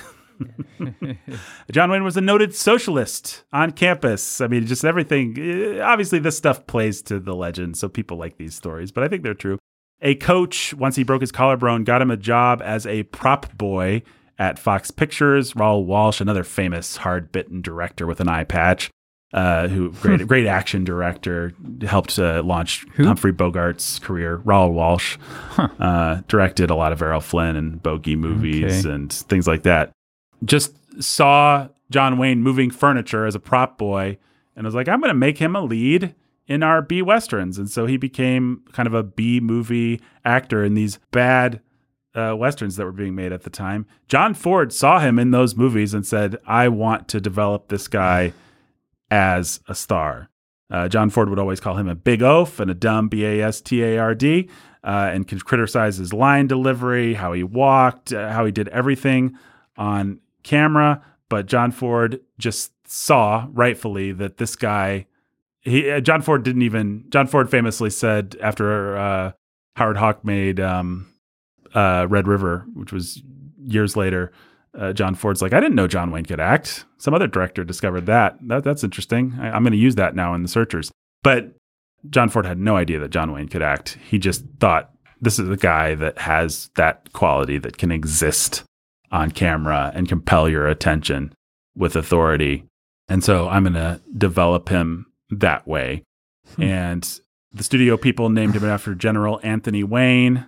It's a famous general. And so he became John Wayne. But he was not John Wayne until such time as he became John Wayne. He did not serve in World War II, which he always felt bad about. He was under contract, and there's conflicting stories. Maybe he couldn't. He wrote letters to John Ford, who was, over there getting shrapnel wounds, saying he was going to. People will argue that his lack of service in World War II was what drove him to be such a crusty conservative in his later life to kind of atone for that. I mean, he was mad about the lack of support for the boys in Nam. He was just a pretty crusty dude in some good ways and in some bad ways. He was provocatively crusty, I mean, this is how the world should be, and this is how we should treat our soldiers, and this is how we should treat our women. And people tend to speculate, at least, that he wouldn't have been like that quite as much if he hadn't have done a dumb thing and somehow maybe gotten out of serving in World War II, or maybe he just really was under contract and couldn't. Anyway, John Ford took a hit to put him in. Like, the studios were not in, they wanted a star for Stagecoach, and John Ford said, John Wayne's ready. He's worked his way through the ranks. He's my guy. And so John Ford made the movie for, I think, half the amount of money in order to have John Wayne. You'll notice that John Wayne doesn't get first billing in this movie. The lady, I forget her name off the top of my head, but Dallas, the prostitute, gets first billing. She was the biggest star in the movie. But that was not a problem after the movie. After the movie came out, John Wayne was immediately John Wayne forever and ever. Amen. Not a particularly nice guy. 3 wives, lots of affairs. Not the hero that your dad wishes he was. His drawl was real. His walk was a put on. Yeah. He would pinch his buttocks. Basically, that's how you do the John Wayne walk. Is you just You squeeze. you squeeze, and he would do that on purpose. He is one of the. I feel like I say this about every third person we talk about, but he is one of the first people to be really savvy in a very modern way as to his image and as to his public persona, and to play to it. And that's the joy and the doom of his later movies, is that he's really not challenging himself. He's just come hang out with John Wayne movies. He's cashing checks that he earned as a young man. Right. And if that was his strategy, it worked out. And McClintock was the biggest moneymaker of 1963. So people really liked that stuff and appreciated having it and loved living in that world. And I always say we should actually do McClintock one of these days, just because it'd be so fun to speculate about what that movie actually represents about the psyche of people then and now. But John Wayne did those kinds of movies. He also did, he won an Academy Award for True Grit. That's not a cash-in performance. This just isn't a cash-in performance. He still did interesting stuff. The other thing that's really interesting about John Wayne, especially when you compare him to other stars of the time like Cary Grant, is that he aged on screen really gracefully and allowed himself to age. At a certain point in the 50s, The Searchers maybe is the swivel point. He goes from playing the hero to playing the dad figure. He's always the hero, but at a certain point, he's actually has age-appropriate women, usually Maureen O'Hara, and he has like there's usually a junior character. There's a younger. It's Dean Martin and Rio Bravo. Kind of like what Tom Cruise just did in Top Gun Maverick. Yeah, except for Tom Cruise is much more selfish in the way that he does it. Oh, I think know. Tom Cruise wants you to know this is a Tom Cruise man, and so does John Wayne. But I think John Wayne is always nicer to his cohort of people, like, let's make sure that everybody has a fun line and a gag and a cool action moment. And of course, John Wayne gets the choicest stuff, but it's not as selfish, I think. But yeah, very savvy guy in terms of manipulating his public image. You watch old, like Charade is one of Cary Grant's last movies. It's a great movie, but Cary Grant is going on 60 and Audrey Hepburn is his girl in that movie, and she's going on 25. And it's just, no matter how charming Cary Grant is, you just can't quite squint enough to get past that. And a lot of the later period Cary Grants are like that, and other stars of the time. But John Wayne just knew how to be savvy with his image and to adapt it. And so he stayed relevant, and he stayed awesome, and he stayed iconic, and people still love him to this day. The big question that the critics always want to ask is John Wayne a good actor? What do you guys think? Yes. Yeah, he is. He's absolutely a good actor, and I don't care what anybody says. They say he's not because he's in bad movies where he's mailing it in the latter half of his career. But you can't go back and watch some of these other movies, and he's got. Yeah, you can say that he's a bad actor in the same way that you can say Will Smith is a bad actor, in the same way that you can say, in the same way you can say Tom Cruise is a bad actor. You know what? He has the charisma, he has the star power. He actually can play a role, he can pull off emotion, and he earned his stripes. And so I think that's absolutely true. I think if great acting is about transformation, if it's about putting on a wig and becoming someone else, if great acting is Jared Leto stuff, then John Wayne's terrible at that. Sure, fine. But if great acting is just being up there on screen, just existing in a way that is compelling and interesting and that people want to watch, that extends even to his worst movies, because his worst movies, nothing happens. John Wayne just walks around and gets drunk with his friends and whatever. And carries an entire movie. Right, and just carries the movie on his back just simply through being a charismatic guy that you like to watch on screen. Right, and that you're compelled by. He's got that, whatever you want to call it, he's got that star quality where you're just like, I want to look at this guy. I want to watch this guy. I'm interested in how he's going to respond in any given situation. It doesn't matter. And he's always going to be interesting in how he does it. Like the drawl, the facial expression, the tilt of his head, the way he stands, the way he walks, the way he moves, the way he looks at somebody. Like he's got a point of view and a perspective that's like compelling and interesting, no matter what dopey movie he's in. Or no matter what his sort of position in the, like in this movie, it's a perfect example. Like he has the most authority, I'd say, of anyone in the movie, and yet he's in shackles half the time. He's lower than everybody, like he's literally sitting physically on the ground, lower, physically in the carriage, and sometimes in chains, and sometimes in chains, and yet he's the man with gravity, and who's like he's deciding conflict and mediating tension the whole time. Right. There's nobody that's more of an authority, not Mr. Gambler dude, certainly not the fatuous banker. I mean, I don't even know who else it would be.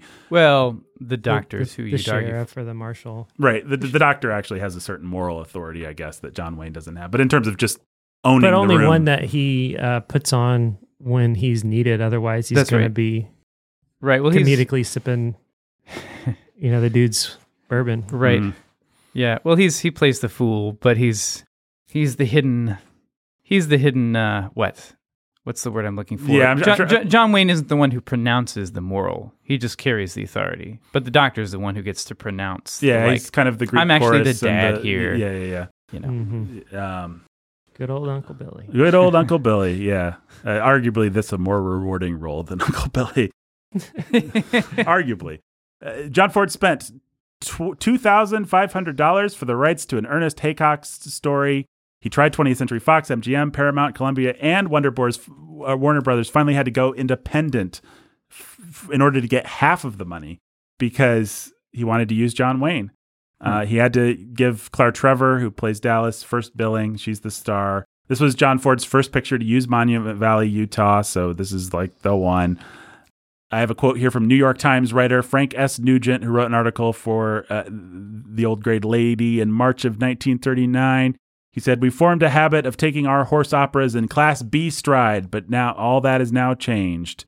If in principle we look askance upon the grand horse opera, in practice we must admit a wholly immature delight over," so he still doesn't want to quite give it to him, but a wholly immature delight over Stagecoach.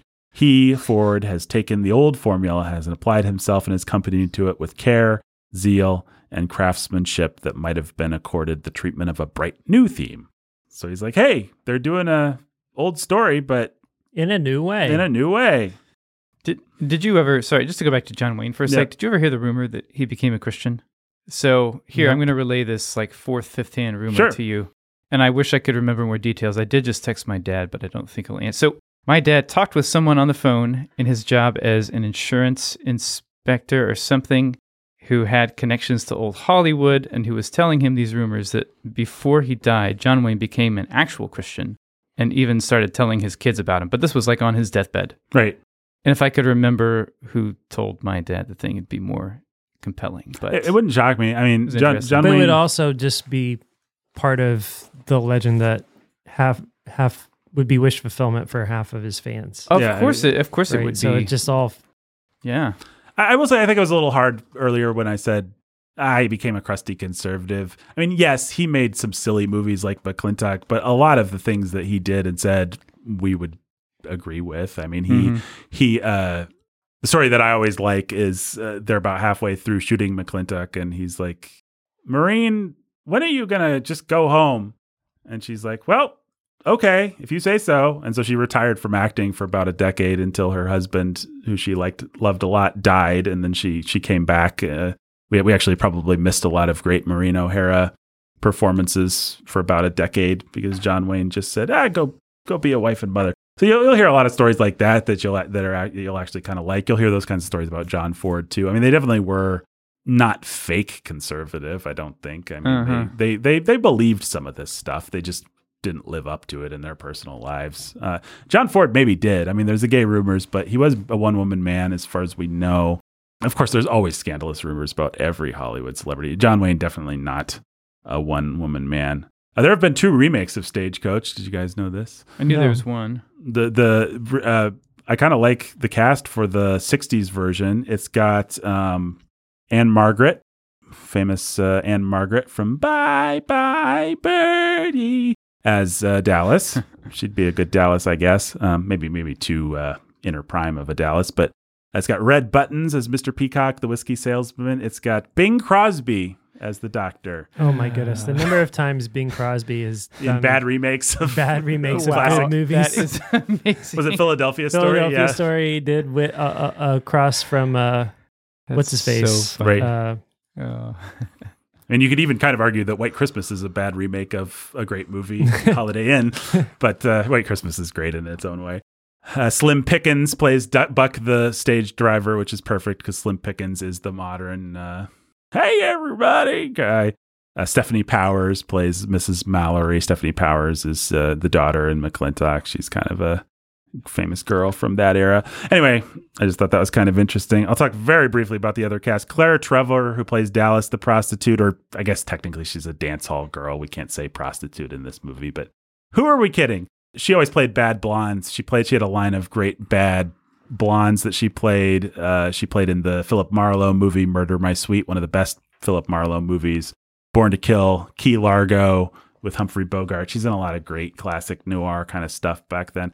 Andy Devine, you guys already sussed out what he's most famous for among our generation, at least, which is Friar Tuck in that truly awful, my most controversial of takes, that truly awful Disney. Totally wrong. Robin Hood. False. There's going to be a big to-do in Nottingham. He says stuff like that. Thomas Mitchell, of course, Uncle Billy. And he's Mr. O'Hara, Scarlett's dad in Gone with the Wind. Those are his big. Interesting. But I think he's most well known for this. Donald Meek is the name of the guy that plays the whiskey salesman, which is an awesome name for him. Yep. And he always put upon little bespectacled. I can't think of one right now. John Carradine as Hatfield. I kept trying to find what I knew him from. Yeah, I did too, And and I I couldn't He find did it. look familiar. But I know I've seen him play Yeah, the exact same It's character. like the and- bank inspector. And yeah. It's a Wonderful Life, but it's not him. But No. it's roles like that. Right. Yeah, I don't know, but he's great at playing those kinds of guys. I mean, he's just a wonderful type. John Carradine plays Hatfield. He was a Shakespearean actor, if you can imagine that. He played Dracula famously a couple times. And John Ford loved to use him. Cecil B. DeMille also Is he loved the to use him. father of David? Yes, he's the father of Keith Carradine, David Carradine. All the Carradine dynasty comes from Wow. John. He plays Aaron in the Ten Commandments. Certain kind of person might remember him from that. Certain kind of person is me. We grew up watching the Ten Commandments every Easter or whatever, whenever they had it on TV. We did too. Cecil B. DeMille used him any number of times. Cecil B. DeMille liked his wooden Shakespearean delivery. Actually, he's quite good in this. I shouldn't make fun. But that's all the context on John Ford, John Wayne, Stagecoach. But wait, Nathan, I see that the other remake of Stagecoach in the 80s was a country music star-filled That's right. I forgot about that with Johnny Cash. smash. Right? Yeah. Willie Nelson, Chris Christopherson. Yeah, it's like all the kind of country and western stars from that time. That's amazing. It's so weird. Boy. Well, what'd you guys think about Stagecoach? It's a lot of fun. Yeah, I liked it a lot. Cool. Yeah. Thanks for listening, everybody. Good stuff. I think I might have oversold it a little bit. I've been telling people like this is a classic. It's the best John Wayne movie I've ever seen. I kind of got excited about it after I watched it. I'd seen it before a long time ago, but I hadn't seen it recently. But watching it again, I was just like, this is really classy, and this is a really good story, and it's kind of emotional, and the actions, like the big action scene is just terrific. Yeah. I mean, like this is like George Miller stuff of its time. Like this is more exciting than most modern action scenes. So Yeah. maybe I overhyped it a little bit. I mean, it is basic. I mean, it is like you've seen it ripped off 1,000 times. You've seen this exact plot. Even if you've never seen a Western, you've seen some variation of this exact plot, whether it's M. Night Shyamalan's Elevator or whatever that thing was called that I never saw, where it's like a bunch of people trapped in an elevator with the devil or something. Remember right. that? Up. I think that's what it's called. Yeah, maybe. Wasn't that the No. Pixar? Yes, I'm just kidding. I don't know what it was called. It looked terrible. So I don't know. I mean, would you guys recommend this to our listeners? Do you think it transcends? Do you think it's just an interesting academic piece? Like, Oh, it's a fun little movie. It's a fun date night movie. It's a fun movie to, if you want to introduce your kids to the Western as a genre, right? it'll do just fine. I'd say because I don't know that the quality of what we have. It's not just black and white. It's got some real lo-fi moments that make it a challenge. It would make it a challenge, I think, for kids. Yeah, I think that's true. This movie, unfortunately, was independently financed, and they just didn't take care of the print as well as maybe a big studio with Big Vault would have done. Mm-hmm. And the print, the rights have kind of bounced around, and it's not in color. And I think for those reasons, it's maybe not as, people don't go back to it as much as even something like She Wore a Yellow Ribbon or some of those other Ford Wayne, not The Searchers, right, things. But it's every bit they're equal in its original form. It's, maybe you have to use a little imagination to see past some of the film decay at some points, but that didn't bother me too much. Nah. But yeah, I don't know. There's probably not a lot to say about this movie, but I'll take it through us through it real quick. So you have that short prologue where they're like, that Geronimo, he really sucks. And then the guy's like, sir, Cable, it's Geronimo. And it takes all of about 30 seconds. And then you have Andy Devine earning every cent of his paycheck by being around for all that exposition. There's like 12 minutes of exposition, and Andy Devine's just there to be like, gosh, I'm just dispensing exposition here. Your character's kind of like this, and the situation that we're going into is kind of like this. And he just does all that stuff. Who are your guys' favorite of our 9 strange people? Who'd you really find yourself rooting for and responding to, and who didn't you like? I'll tell you who I didn't like. That banker guy. What a jerk. Banker guy was a jerk. He was a jerk the whole time. Movie shot during Depression. I think the gambler was one of the most interesting. Yes. Simply because it's like, he's a really bad guy. Oh, but is he yeah, he's a really bad guy. He's the bad guy. He's a bad, but Did you think he was all that bad of a guy? I mean, he was obviously coming from something shady, and you were obviously supposed to not want him to shoot Mrs. What's-Her-Face at the end. Right. But also his intention was to keep her from, worse. Yeah. It's just like, there was this complexity there. It was like, he's going to try to seduce the married woman. Right. No, that's his whole angle. He was trying to atone for something having to do with her father. At least that's what I was well, and guessing. I love that they never tell you. It's a great example. Right. Yeah, that was great. That was great. I don't know. In terms of like actual, having some, and then he dies. Right. And doesn't get to finish his, like, if you see my father, Judge what's his name, tell him, which is pretty great. Yeah, that's pretty great. Yeah, he's one of my favorites. I wouldn't say he's my favorite. I just thought. I mean, I hate to be basic, but I think my favorite is John Wayne, but also Doc. I mean, Doc's. They're supposed to be your favorite. Yeah, they're supposed to be my favorite. I'll tell you who else I didn't like was that Law and Order League.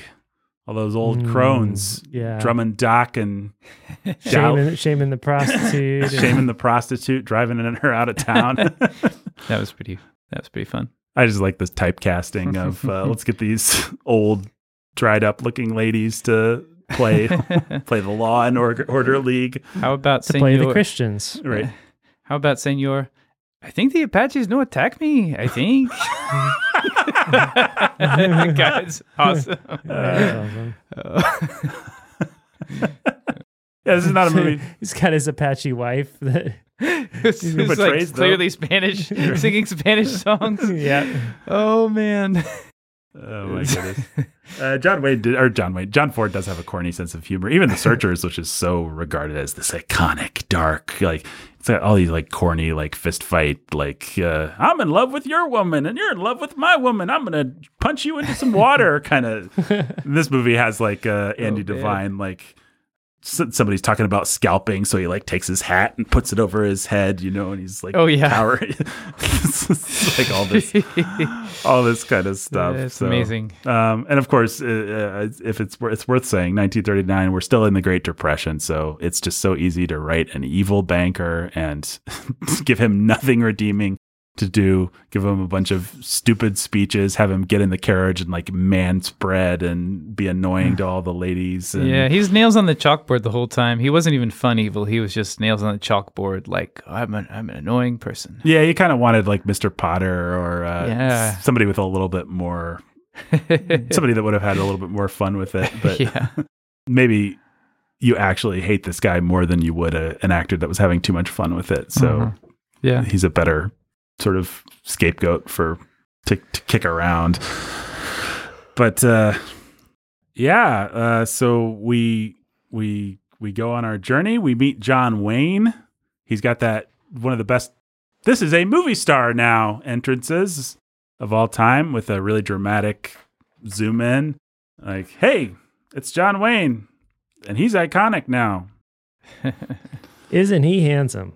Isn't he handsome? He is handsome here. Mhm. It is amazing to see John Young. I mean, it is one of those things where you sometimes forget, like, what you know, you're so used to dad bod sort of old man Tom Hanks, and then you watch like, you know, Splash or something like that. I don't know, Big or something. You're like, oh, that's why this guy became a star. Like, this guy has some real virile energy and charisma and stuff, and you know, you still like him now, but like, he didn't become famous doing what he's doing now. He became famous for that. It's nice to see John Wayne and be like, oh yeah, this is like a young leading man dude. Mm-hmm. And then we have the Dry Fork Way Station, where the coach stops for food. Got the dinner table scene where everyone's like, we don't like prostitutes. We're going to sit at the other end of the table. And John Wayne's going to act like it must be me. That was really sweet. Yeah, it It was. was super sweet. Yeah, it made me tear up. Yeah. Good for you, John Wayne. Yeah. I don't know. And that's, I mean, even saying it that way is just like the fun of the iconic character he created. Mm-hmm. Like, you really everybody ends up believing that that's just who John Wayne is. And he happens to be caught on film being himself.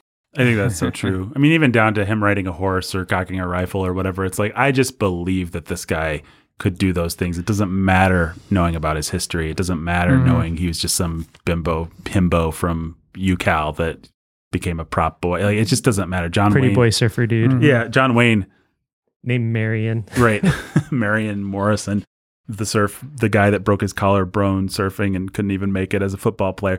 It's just the guy has such authenticity. Like, I don't think Clint Eastwood has the same authenticity as a Western star. No way. Like, I just think Well, no. you just always believe that John Wayne knows how to do the things that he's doing, and whether he's shooting a gun, Is the man he's playing. yeah, I don't know that you could name an an actor that has more of that sort of like, I just believe he is who he's playing. Like if you want to define great acting as that, then John Wayne might be the best that there ever was, because you just never ever, unless he's playing Genghis Khan or something that's totally outside of his wheelhouse, you just never question the authority of John Wayne. The authority, the character, the integrity, the code.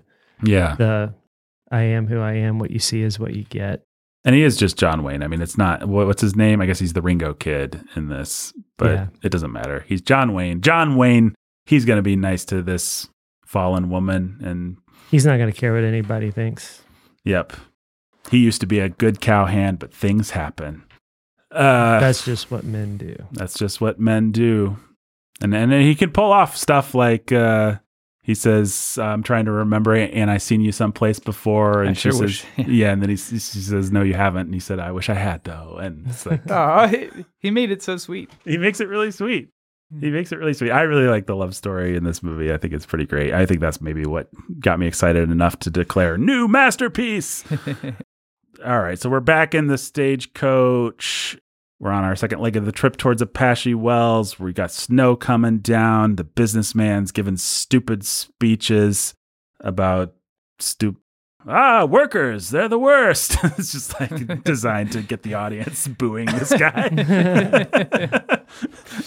Also, that we can show up in town and they can be like, you're under arrest.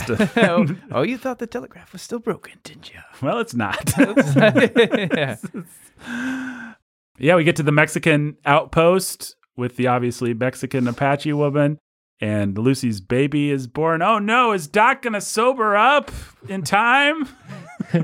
I bet it'll be funny finding out. Yep. That's one of those ones that's been done so Pour many times. coffee down his gullet. Yeah. Splash him with cold water. Oh no, he's going to be angry. No, he says, do it again. Hilarious. I love the science of how alcohol works in every movie. It's like if Jeff Goldblum's dad has like one good idea for how to kill the aliens, then Jeff Goldblum instantly sobers up. And it's like, as long as when you need to, you can just gather your strength and sober up within a couple of minutes. Yep. Someone sparks your imagination or someone's in trouble. And we have some nice redemption for Mr. I mean, he didn't need to be redeemed, but some nice humanity for Mr. Peacock. He's really solicitous of everybody being quiet for the lady and the baby and everything like that. He's obviously a family man. Yeah. And that was sweet. And then you got that great iconic love scene between John Wayne and Dallas where he says, I've decided based on 5 minutes of interaction, we should get married. We should get married. And she says, you don't know who I am. And he says, I know all I want to know. Well, it does capture cinematically all the stuff that our society hates and denies about men and women. Yes. In just a few minutes and makes you buy it. I mean, it made me buy it. I was like, it made me want to cry. I probably did tear up during that scene. Yeah, I mean, down to like the thing that changes his mind is he sees her holding the baby. Yeah, he sees her holding a baby, and he's like, "Okay, this woman's obviously wifey material." So it was really sweet. Yeah, it's sweet, and he doesn't care about her past ultimately. And if and he says so. And if anyone, which everybody to some extent does, has a marriage where they had to work through the past one way or another, and then a scene like that can be very moving. For perfect people with no pasts, probably not a very moving scene, but we don't recommend this movie to them. Right, yeah, we don't recommend this podcast for them. I'm trying to think who else has more authority than John Wayne. I mean, not authority like he's a macho dude, but just the authority to say, I know all I want to know and make that line play. Like, who else could do that? I think people like Morgan Freeman or Denzel, maybe only black people are allowed to have that kind of... Yeah, I'm trying to think too. Dignity and like, I'm just going to decide for Harrison us. Ford could have. Yeah, Harrison Ford in the day. Although he probably would be playing sideways to it one way or another. Mm-hmm. But Harrison Ford... But he would have actually sold it. He could have sold it. If something like The Fugitive. Yeah, I agree. I fought with this man. He, a one-armed man. Do you think I murdered my wife? Like Dr. Richard Kimball has that kind of authority for sure. Okay, I think we're to the big stunt scene, which is amazing. Yep. This movie has a genuinely thrilling action scene. I don't think you have to do any sort of that's what it was like for old movies sort of stuff. It's just like you're watching great editing and great stunts. Mm-hmm. And it has one of the most famous stunts in all of cinema, the great stuntman Yakima Canutt, who's in things like Ben-Hur. He's just like half the famous stunts that you remember from this era are him. And he does that famous stunt where he plays the Indian who falls in between the wheels of the horse, and the horses go on either side of him. And he actually did that. I mean, wasn't any way to fake that. And John Ford made sure to have him stand up at the end of the shot so that we could know that no man died and that this was an awesome stunt, as opposed to we just threw a dummy under the. Yeah. John Ford was asked why the Apache warriors didn't simply shoot the horses to stop the stagecoach, and he said that because that would have been the end of the movie. So I guess that's a plot hole. Why didn't Tolkien send the eagles? Yeah, exactly. The eagles weren't willing, Jake. Right. It's difficult negotiating with eagles, Jake. It is difficult negotiating. You know what I think? I think that Gandalf, when he said "Fly, you fools," was making it really obvious that they should have just called the eagles. Oh, is that what he was doing? That's what he was doing. You guys are morons for not just using the eagles. How which this wasn't happening. How more obvious could he have been when he said "Fly, you fools"? And they just ran. No. And you've got John Wayne jumping up the line of horses. Yeah, that's pretty great. It's too. awesome. Yeah, it's just a great action scene, and you have the suspense of, is Hatfield going to be able to shoot the new mom? And he doesn't. He gets killed before he can. Do you ever see Geronimo actually get killed or anything? Or I don't. I was trying to pick him out. Yeah, I don't think so. I think the during the cavalry scene. just shows up. I mean, this is a movie where the cavalry. The name Geronimo is an obvious Indian name that stands in for all the bad guys. That's it, right? I guess so, but there is a shot in when they see the stagecoach. Yeah, we got that a seems to chief or indicate something. Yeah. right. I just assumed that. was I assumed him. it was too, because at the beginning of the movie, they're like Geronimo. He's got it in for us. Yeah. Yeah. And then we have a little bit of an anticlimax, maybe, after such a great action scene in the sort of second act. But we've got the final showdown between John Wayne and whoever those guys are, whatever their names are, the Jerkington brothers. I like that because I didn't know what the movie was going to do. I wasn't sure it was going to give me a happy ending exactly. Yeah, it feels like it might be headed to... it feels morally like John Wayne almost has to die there, because obviously he can't end up with Dallas. And if she's not going to die, then I guess he needs to. He can. Yeah. But then the movie's just like, whatever. Which I kind of liked. I was happy. I was happy. And I don't think it feels earned, I think. Their love story is told sweetly enough that... Yeah. And you just know Dallas had a heart of gold. She never wanted to be like that. It was society that made, and those darn the league. She's an orphan or whatever, right? Yeah. Sounds right. Something like that. Although, if you're a prostitute and your name is Dallas, like you're named for an entire location, that says something about what the height of your prostitutedom. Geez Louise. Anyway. Subtext in movies. Subtext. That final shootout's really cool. I like the final shootout. It's pretty great. It's pretty great because it feels like you definitely feel like he could easily die. Mm-hmm. And you see the risk he's going to take, the way he's going to dive, beat him. Yeah, it's awesome. Yeah, and we give Doc a little moment where he stops the bad guys. Oh, that was awesome too. Stacking the deck. That's really fun too. Yeah, it's just a lot of fun. And then Doc and Sheriff, what's his name, Curly or whatever, they decide to save Dallas and Ringo from the blessings of civilization, and they go off arm in arm to have a drink. Together. Just one. Yeah, I mean, John Ford doesn't use any... He's very simple the way that he tells the story. The acting performances are all exactly what they need to be. I don't know that there's a lot to actually talk about with this movie, but it's pretty iconic and it's pretty great. And I recommend that people seek it out.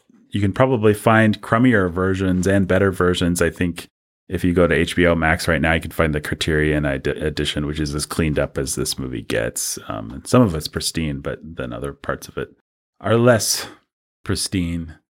Final thoughts on Stagecoach, Ben? Really fun, really enjoyable. How many strange people out of 9 would you give? Oh, I don't know. Maybe I'll give it 9. Yeah. There's no reason to not give it 9. Yeah, there's no reason to not give it 9. There's nothing objectionable. There's no qualifications that you would make in recommending it to someone. It's a good movie. There's just nothing in it not to like. Yeah. I mean, like you guys said, the copy that's come down to us is not as great, so you could dock it that's it, but that's not a fault of the movie. Right. Nope. Yeah. Nah. As an artifact, as a text. It's just good stuff. It's pretty great. Yep. Okay, so we all give it 9 stagecoaches, or no, 9 strange people out of 9. Yep. Now I'm trying to think, if you're going to watch one John Wayne movie, what movie? I suppose I just tell people to watch The Searchers. The thing about The Searchers is not that much fun for, like, if you were introducing an 8-year-old. You're not going to show that movie to your kids. Oh, here's the other thing I thought we could do. So what John Wayne movie do you introduce kids? The Quiet Man. The Quiet Man sure does. Hey, it's kind of adult. Yeah. I mean, I use The Cowboys, but The Cowboys actually ends up having some things in it that you're like, oh yeah, I forgot that. Oh yeah, I forgot that was. Oh yeah. Huh. But it's just like, I have a soft spot for like Rio Bravo and El Dorado and too. Some of those things. There's those kind of like fun. There's like a middle ground. There's the total hangout movies like North of Alaska or McClintock, and then there's the serious, awesome ones like Searchers, and then there's kind of the Rio Bravo, Sons El of Katie, Dorado. El Dorado. Those are some of. If I'm just gonna sit down and watch a John Wayne movie just to relax, those would be the ones. I think, as much as anything. But if you wanted to sit down to relax, you're not going to pick a John Wayne movie. I might, but I don't say that most people would. Hondo actually is one of my favorites. Hondo rules. Hondo has a moment that you guys both know, even if you don't know it's from Hondo, which is where the kid's like, I can't swim. And John Wayne's like, no better time to learn. And he throws her in. I think it's a boy actually, into the water. Yeah. A moment But he repeats that in McClintock, doesn't he? No. I mean, No? there's lots Okay. of people very sillily falling into water and mud and stuff. But Well, yeah, in that fight at the end. But I thought there was... but I don't think that, maybe he does do it more than once. I know many a dad was inspired by that moment, famously. So here's how you can learn to swim. Drowned. Or swim. It's up to you. That's a good movie. That's a fun classic John Wayne movie. Highly recommended. All right, guys, very quickly, let's cast the modern Stagecoach. Oh, man. Who do you got? Who's playing Dallas? ScarJo? Oh. It's going to be beautiful, but slightly past her prime. Or maybe you just want to go beautiful. How about Jennifer Lawrence? No. Oh, No. No. I say no. Man, I don't feel very inspired about this. oh well, we'll come back. Dallas is hard. What about Mr. Peacock, the whiskey salesman? I feel like I'm trying to think of actors, and it's hard. Who's the most Yeah, meek? it's just- This is just hard. This is a hard one, man. You'd think it would be. They're all types, but it's like we just don't have the same. Let's see. Can we put Tom Cruise anywhere? Can we put Mark Ruffalo anywhere? Can we Yes. put? I'm just throwing out guys that I like. Mark Ruffalo Mark- plays Curly the sheriff. or Yeah. or the whiskey salesman. Mark Ruffalo would be an interesting whiskey salesman. Yeah, you could have him do it. I mean, he can be a great. I mean, who you going to play that role? Seth Rogen? Like, No, not someone who thinks the whiskey Comedic? salesman is an idiot. You have to have a comedian who doesn't think the whiskey salesman is an idiot. Right. Steve Carell. No, it's just not. It's not good comedic actors that you are gonna pull. Yeah. Don't we have any? Well, what about Buck the driver? He could be Seth Rogen. Hate to say it. Man, this is hard. This Maybe movie's making me sad maybe that we're creating. I'm like, maybe oh, just I don't want can't- to see this there's depressing just no one that could- Stagecoach. It makes me sad to think there's no one that could, Eugene Levy. He can be the. I can't picture He's him. Who's that? Jim's dad. This guy. Oh, Eugene Levy. Yeah, okay. Yeah, All right. he can be the Who's he playing? whiskey salesman. All right, we've cast one part. Oh, man. Eugene Levy This is is the exciting. whiskey salesman. All right. Okay, Hatfield the card shark, the gambler. That can be anybody. Ethan Hawke. In Yeah. his prime. I love it. Ethan Hawke. All right. I mean, Ethan Hawke is that guy, basically. Yep. Ethan Hawke, just a weird, sort of not charismatic. I like. He's pretty great though. No. Ringo Kid. Who do we got for the Ringo Kid? Oh man. It's tough.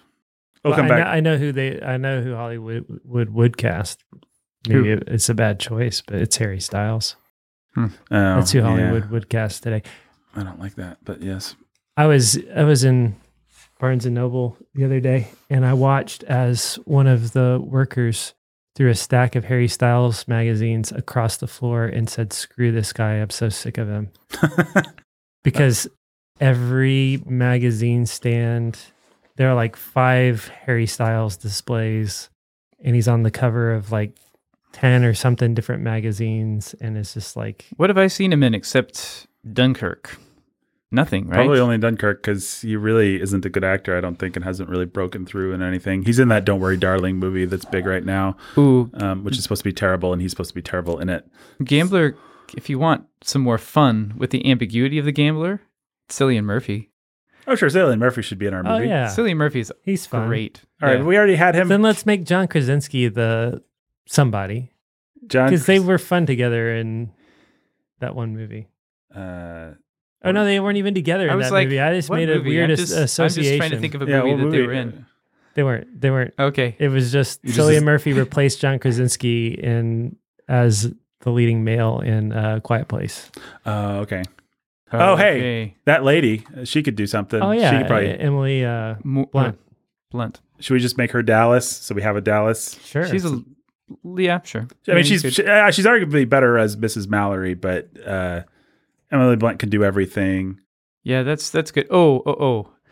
Sheriff, he's old enough. You could give him, Noah Emmerich. Sure. Yeah, that guy's awesome. Truman's best friend. Yep, I'll give it to him. All right. What about the banker? Surely there's a fat, fatuous idiot that is in Hollywood that... A very dour Jason Alexander. Jason Alexander is the banker. Fine. In the interest of time, I'm putting down All right. Jason. Okay, but what about the doctor? That's terrible. Okay. All right, fine. I'm deleting it. I'm deleting it. All right. Trying to get this podcast done, but You're the one who inserted the sprinkle at the end of it. all right. Okay, so what about Doc Boone? Surely there's somebody who's just Gonna be super fun. awesome to for have Doc as- Boone. I mean, that could be Mark Ruffalo if you wanted. Yeah, but it's got to be older, and He's getting old. I can. All right, I fine. admit Mark Ruffalo could do it, but But yeah, let's pick someone else. I'm just having trouble thinking of actors. Sorry, I just who's in their 60s? Daniel Craig in one of his like. Daniel Craig actually could. Daniel Craig can do. Yeah, we can do that if you want. It's funny. My mind went to Tom Hanks, just giving him a side character, be a comedic, eat it up kind of role. But I'm tired of seeing him in everything. Yeah. Tom Hanks too, is who they so- would cast as Doc Boone, actually, and that would make yeah. a certain amount of sense. Yeah. Yeah, But Oh, it as long wouldn't as be we're, nearly as fun as that's actually what you want to cast Tom Cruise in, or something just off. I don't know. yeah. Yeah, Tom Adam- Cruise. That's the role that you want to take aged big screen star and just let him ham up. Okay, I'm making Tom Cruise Doc Boone. I like it. All right. And maybe Daniel Craig then can be the embezzler. Just Daniel Craig. Yeah, I like that. He's just having fun in one of his corny like I'm not James Bond performances. And I just thought of something. As who's that lady that's the new hotness? She could play Dallas. The lady, she was in the James Bond. She was also in yeah, she would be awesome. Yeah. What's her name? I don't know what her name is, but She was also opposite Daniel Craig in the first Knives Out. right. She just played Marilyn Monroe in that Netflix thing. Anna de Armas. Yeah. Yeah. And having the Dallas be a woman of color, I think would add a little something. So that means that Emily Blunt can be Mrs. Mallory. Yeah. That's perfect. okay. So we've got, I think the ladies are our best casting choices so far. Yeah. Maybe the only good ones. Who is the breakout John Wayne? Well, that is the character? $1 million question. There's just not like We just don't have. the younger leading man is like, who's it going to be? Tom Holland? Like, there's just not Uh, who's filling that space. Like, there's a generation above that of Chris's, but Mhm. they're aged out of that. Like, you're not going to put Chris Pine or Chris Evans or Chris Chris Pine wouldn't be bad. Pratt. Maybe he's a little old for it now. in But it. but Chris Pine's a little thin. Yeah, but we're talking about we need somebody younger than that. How about- And with more star power? Like, you can't. Like, can you pull Heath Ledger out? You want Who to pull would someone you- like Glenn Powell from Top Gun Maverick? That guy has maybe enough charisma. It would be interesting to see if he could stretch into that. I like that guy. That's not bad. Yeah, let's do it. This Um, will be a breakout role. Did you guys see that he's starring in another? This is so retarded. I couldn't even finish the stupid trailer, but he's starring in another movie about an aviator who's the sidekick to the main character, kind of the bad attitude sidekick to the main character. That's ridiculous. It looks really crummy and dumb. This time with Jonathan Majors is playing a black airman in a time when that wasn't allowed. So Glenn Powell has to learn to sit down and shut up and be his wingman. Well, there you go. So he's a little typecast already, but we could pull him out of that with Yeah, let's do it. with Stagecoach. I mean, Miles Teller is pretty good. Yeah, I was wondering whether, but I like the idea of taking a risk and giving it to. Glenn Powell. So that means all we need to do is cast Buck the stage driver, Friar Tuck, which ought to be easy. Like, who's our cornpone idiot? Top comedic actors: Yeah, you're gonna get the list that I had, and it's no fun. Steve Martin, Will Ferrell, Owen Wilson, Yeah, it's like that's it. John Candy if he was still alive. All right, guys, all we need is Buck the stage driver, and this podcast is done. What about that guy who was what's the name of that actor? He was Will Smith's protege in Hitch. Oh, Kevin Hart? Or Yeah. no, not Kevin Hart. No. Kevin something. Uh, The King of Queens. That Gary guy. Oldman, Brad Pitt, Johnny Depp. Kevin James. Yep. Let's do it. All right. So here's our list. We've got Stagecoach Oh my goodness. 2022. This movie tanks so hard. Hey, we've got Ana de Armas as Dallas, the dance hall hostess. We've got Yeah, and they did Selma Hayek in Wild Wild West, and you know what? It didn't matter. we've got Eugene Levy as Mr. Peacock. We've got Cillian Murphy as Hatfield. We've got Glenn Powell as the Ringo Kid. We've got Tom Cruise as Josiah Boone. We've got Daniel Craig. I think this my movie's making $1 billion. We've got Daniel Craig as the embezzler. What's wrong with us? Speaking It's of horrible. we could get Kenneth Branagh to play the embezzler. Speaking of Pammy old actors. We could have Daniel Radcliffe play the Ringo Kid. Oh my goodness. Oh, so sad. Such a sad day. Only if Emma Watson's going to be one of our girls. We've got Daniel Craig as the embezzler. We've got Noah Emmerich as Curly Wilcox. We've got Kevin James as Buck the stage driver, and Emily Blunt as Lucy Mallory. Oh, I hate this movie. It's such so a bad much. movie. I don't want to see any of these people on screen together. No, it's a really bad mix. I mean, any couple of them, I'd want to see the movie. But all right, folks, tell us what Who's our director? I think Spielberg. No, I think it's obviously Ryan Johnson. Okay, now if Ryan Johnson makes that movie with that cast, I am watching it. I'm here for it. I don't know what it's gonna be, Oh but no! It's all puzzle it'll be box. interesting. But that's No, give Ryan Johnson that plot. He could do something fun with it. he's gonna cast Joseph Gordon-Levitt as somebody though. Yeah, that's fine. I like Joseph I Gordon-Levitt. do too. He's a good actor. I'd put him in any of the male parts. Yeah, I'll take some Ryan Johnson. I mean, he'll make it annoying, like the natives are the good guys now, kind of thing. It's one way or another. But maybe if you have Ana de Armas there to kind of represent the minority point of view, you don't need to redeem Geronimo. I don't know, but probably almost certainly you cast a big name as Geronimo and redeem him. Just put Bryan Cranston in this movie. Well, there's your Josiah Boone, for crying out loud. Yeah. You're who? Yeah, your Doc. Oh, I mean, yeah, there you go. That's a pretty easy. No, that's good. Sorry, Tom Cruise. Thank you. That is a good fix. That is a good fix. Who's our Ringo Kid again? Glenn Powell. That's right.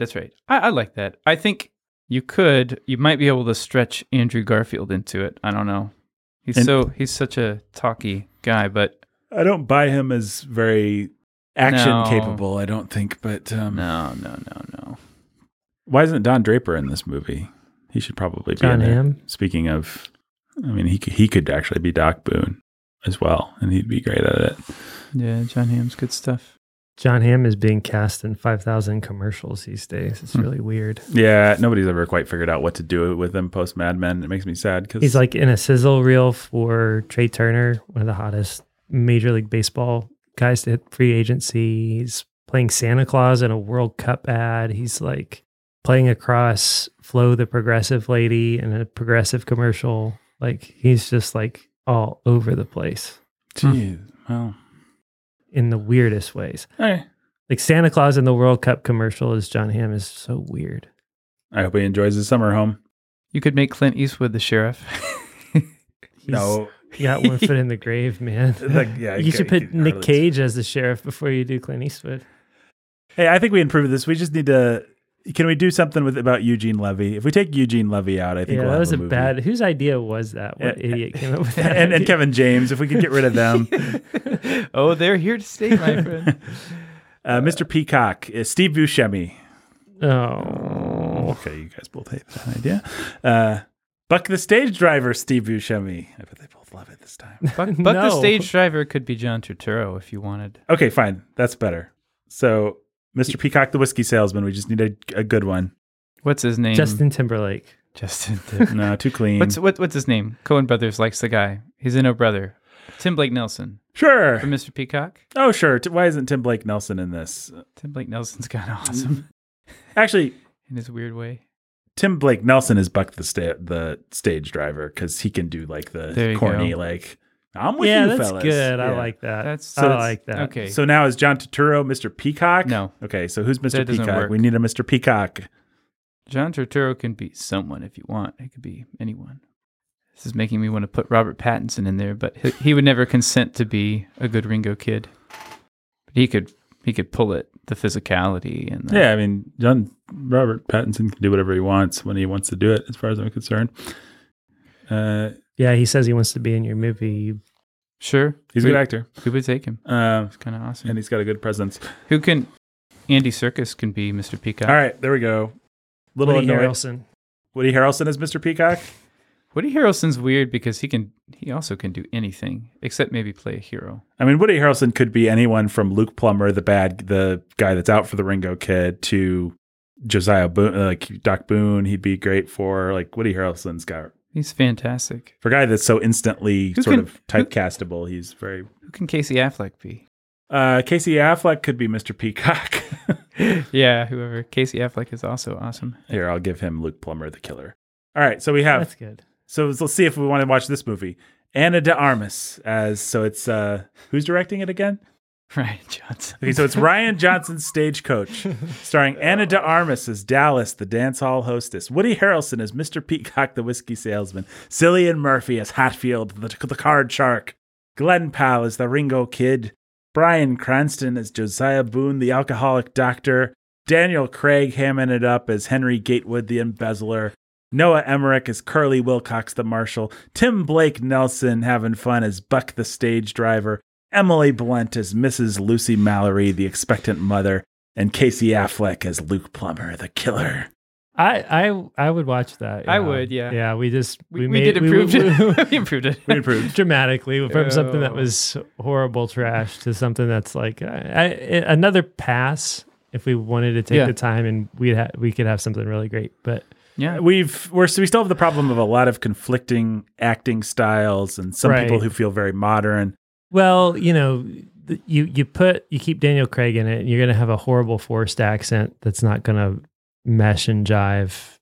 The acting styles and stuff like that's just not. To be clear, I love Daniel Craig in that race car movie where he does a silly accent, and I love him in Knives Out where he does a silly. I love silly, hammy Daniel. Hey, I'm not James Bond over here, Daniel Craig. But yes, he is wrong for our movie. Yeah, wrong for this version of it at least. Right. You could also make Henry Cavill the gambler. Anyway, Really? I'm He'd be fun. Just thinking he would do awesome. I mean, I like Cillian Murphy a lot, but Yes. Well, we got an acceptable 2022 Stagecoach at least. if you were to go back about 10 years, Charlie Hunnam could be Ringo Kid. Yeah, I love Charlie Hunnam. I'm sorry his career never quite took off the way it should have. Yeah, it's a shame. It is But, a real shame. Well, anyway, folks, Cool. I'll tell you, or what? Could have Ben Affleck play the gambler. Ben Affleck can do any number of things. I'd be happy to see Ben Affleck. I always like Ben Affleck in old washed up mode. Yeah. I guess if Tom Hardy wanted to put on his human warmth hat and play Ringo Kid 10 years ago, he could do it too. Yeah, but there's all kinds of people that we could say 10, 20 years ago. That's- Christian Bale could have been in this. He was in that Sure. pretty okay Russell Crowe Western, 310 to Yuma. Oh, Not a great movie. I don't like that movie. I don't really like it either. In fact, I kind of hate it. But it's also pretty, hated it. It's pretty okay. Sure. It's fine. Well, anyway, we've cast an acceptable Stagecoach. If people want to tell us what their Stagecoach would be, well, Join our Discord. join our Discord. That's right. Go to patreon.com/sanity. At the movies, you can be part of the best conversation about movies currently happening on the internet. And I think we've got. Do we have a whole casting? Oh, we should just create a channel for recast. Well, no, We do. We have bad recasts. as a No, that's channel. actually in a different show's Discord. Oh, that's right. But no, we have a whole thread on Stagecoach, so you can come discuss this movie, argue with our takes, give us your own casting choices in the Stagecoach channel. That'll be fun. Yep. That sounds wonderful. Maybe you think that Eddie Murphy should play all 9 roles. What could Oh, possibly man. go wrong? in hilarious makeup. Shaquille O'Neal. Shaquille O'Neal. Yeah, let's just get black 90s stars to make their own He just stagecoach. did a commercial where he played he did an Eddie Murphy style commercial. That sounds terrible. Why isn't Samuel L. Jackson in our movie? He should probably be in there as long as we're... Anyway, folks, go to patreon.com/sanity at the movies. Hey, also check out I always forget to plug this, check out our YouTube movie show. It's called Sanity on the Scene. I think you can find it at the Sanity on the Movies YouTube. Put either one of those in YouTube and you'll find it. And it's a lot of fun. And it sort of condenses some of our thoughts about movies into fun, bite-sized, like less than 10-minute videos that you can watch with your teenagers. Some people in our Discord say that, or one person in our Discord said that they share it with their men's group. Yeah, which is great. Yeah. Awesome. They're designed for that sort of thing. Like, here's a little burst of infotainment that can help make you more literate as you approach film, which is something that is drastically lacking among almost everyone these days. So check that out, share it, promote it, send it to your friends, send it to your enemies. We'd appreciate it. Support us at patreon.com/sanity at the movies. We'd like to hit that 250 mark so we can talk about Tim Burton and Richard Donner, which would be a lot of fun. So help us out. Until next time. Oh dear.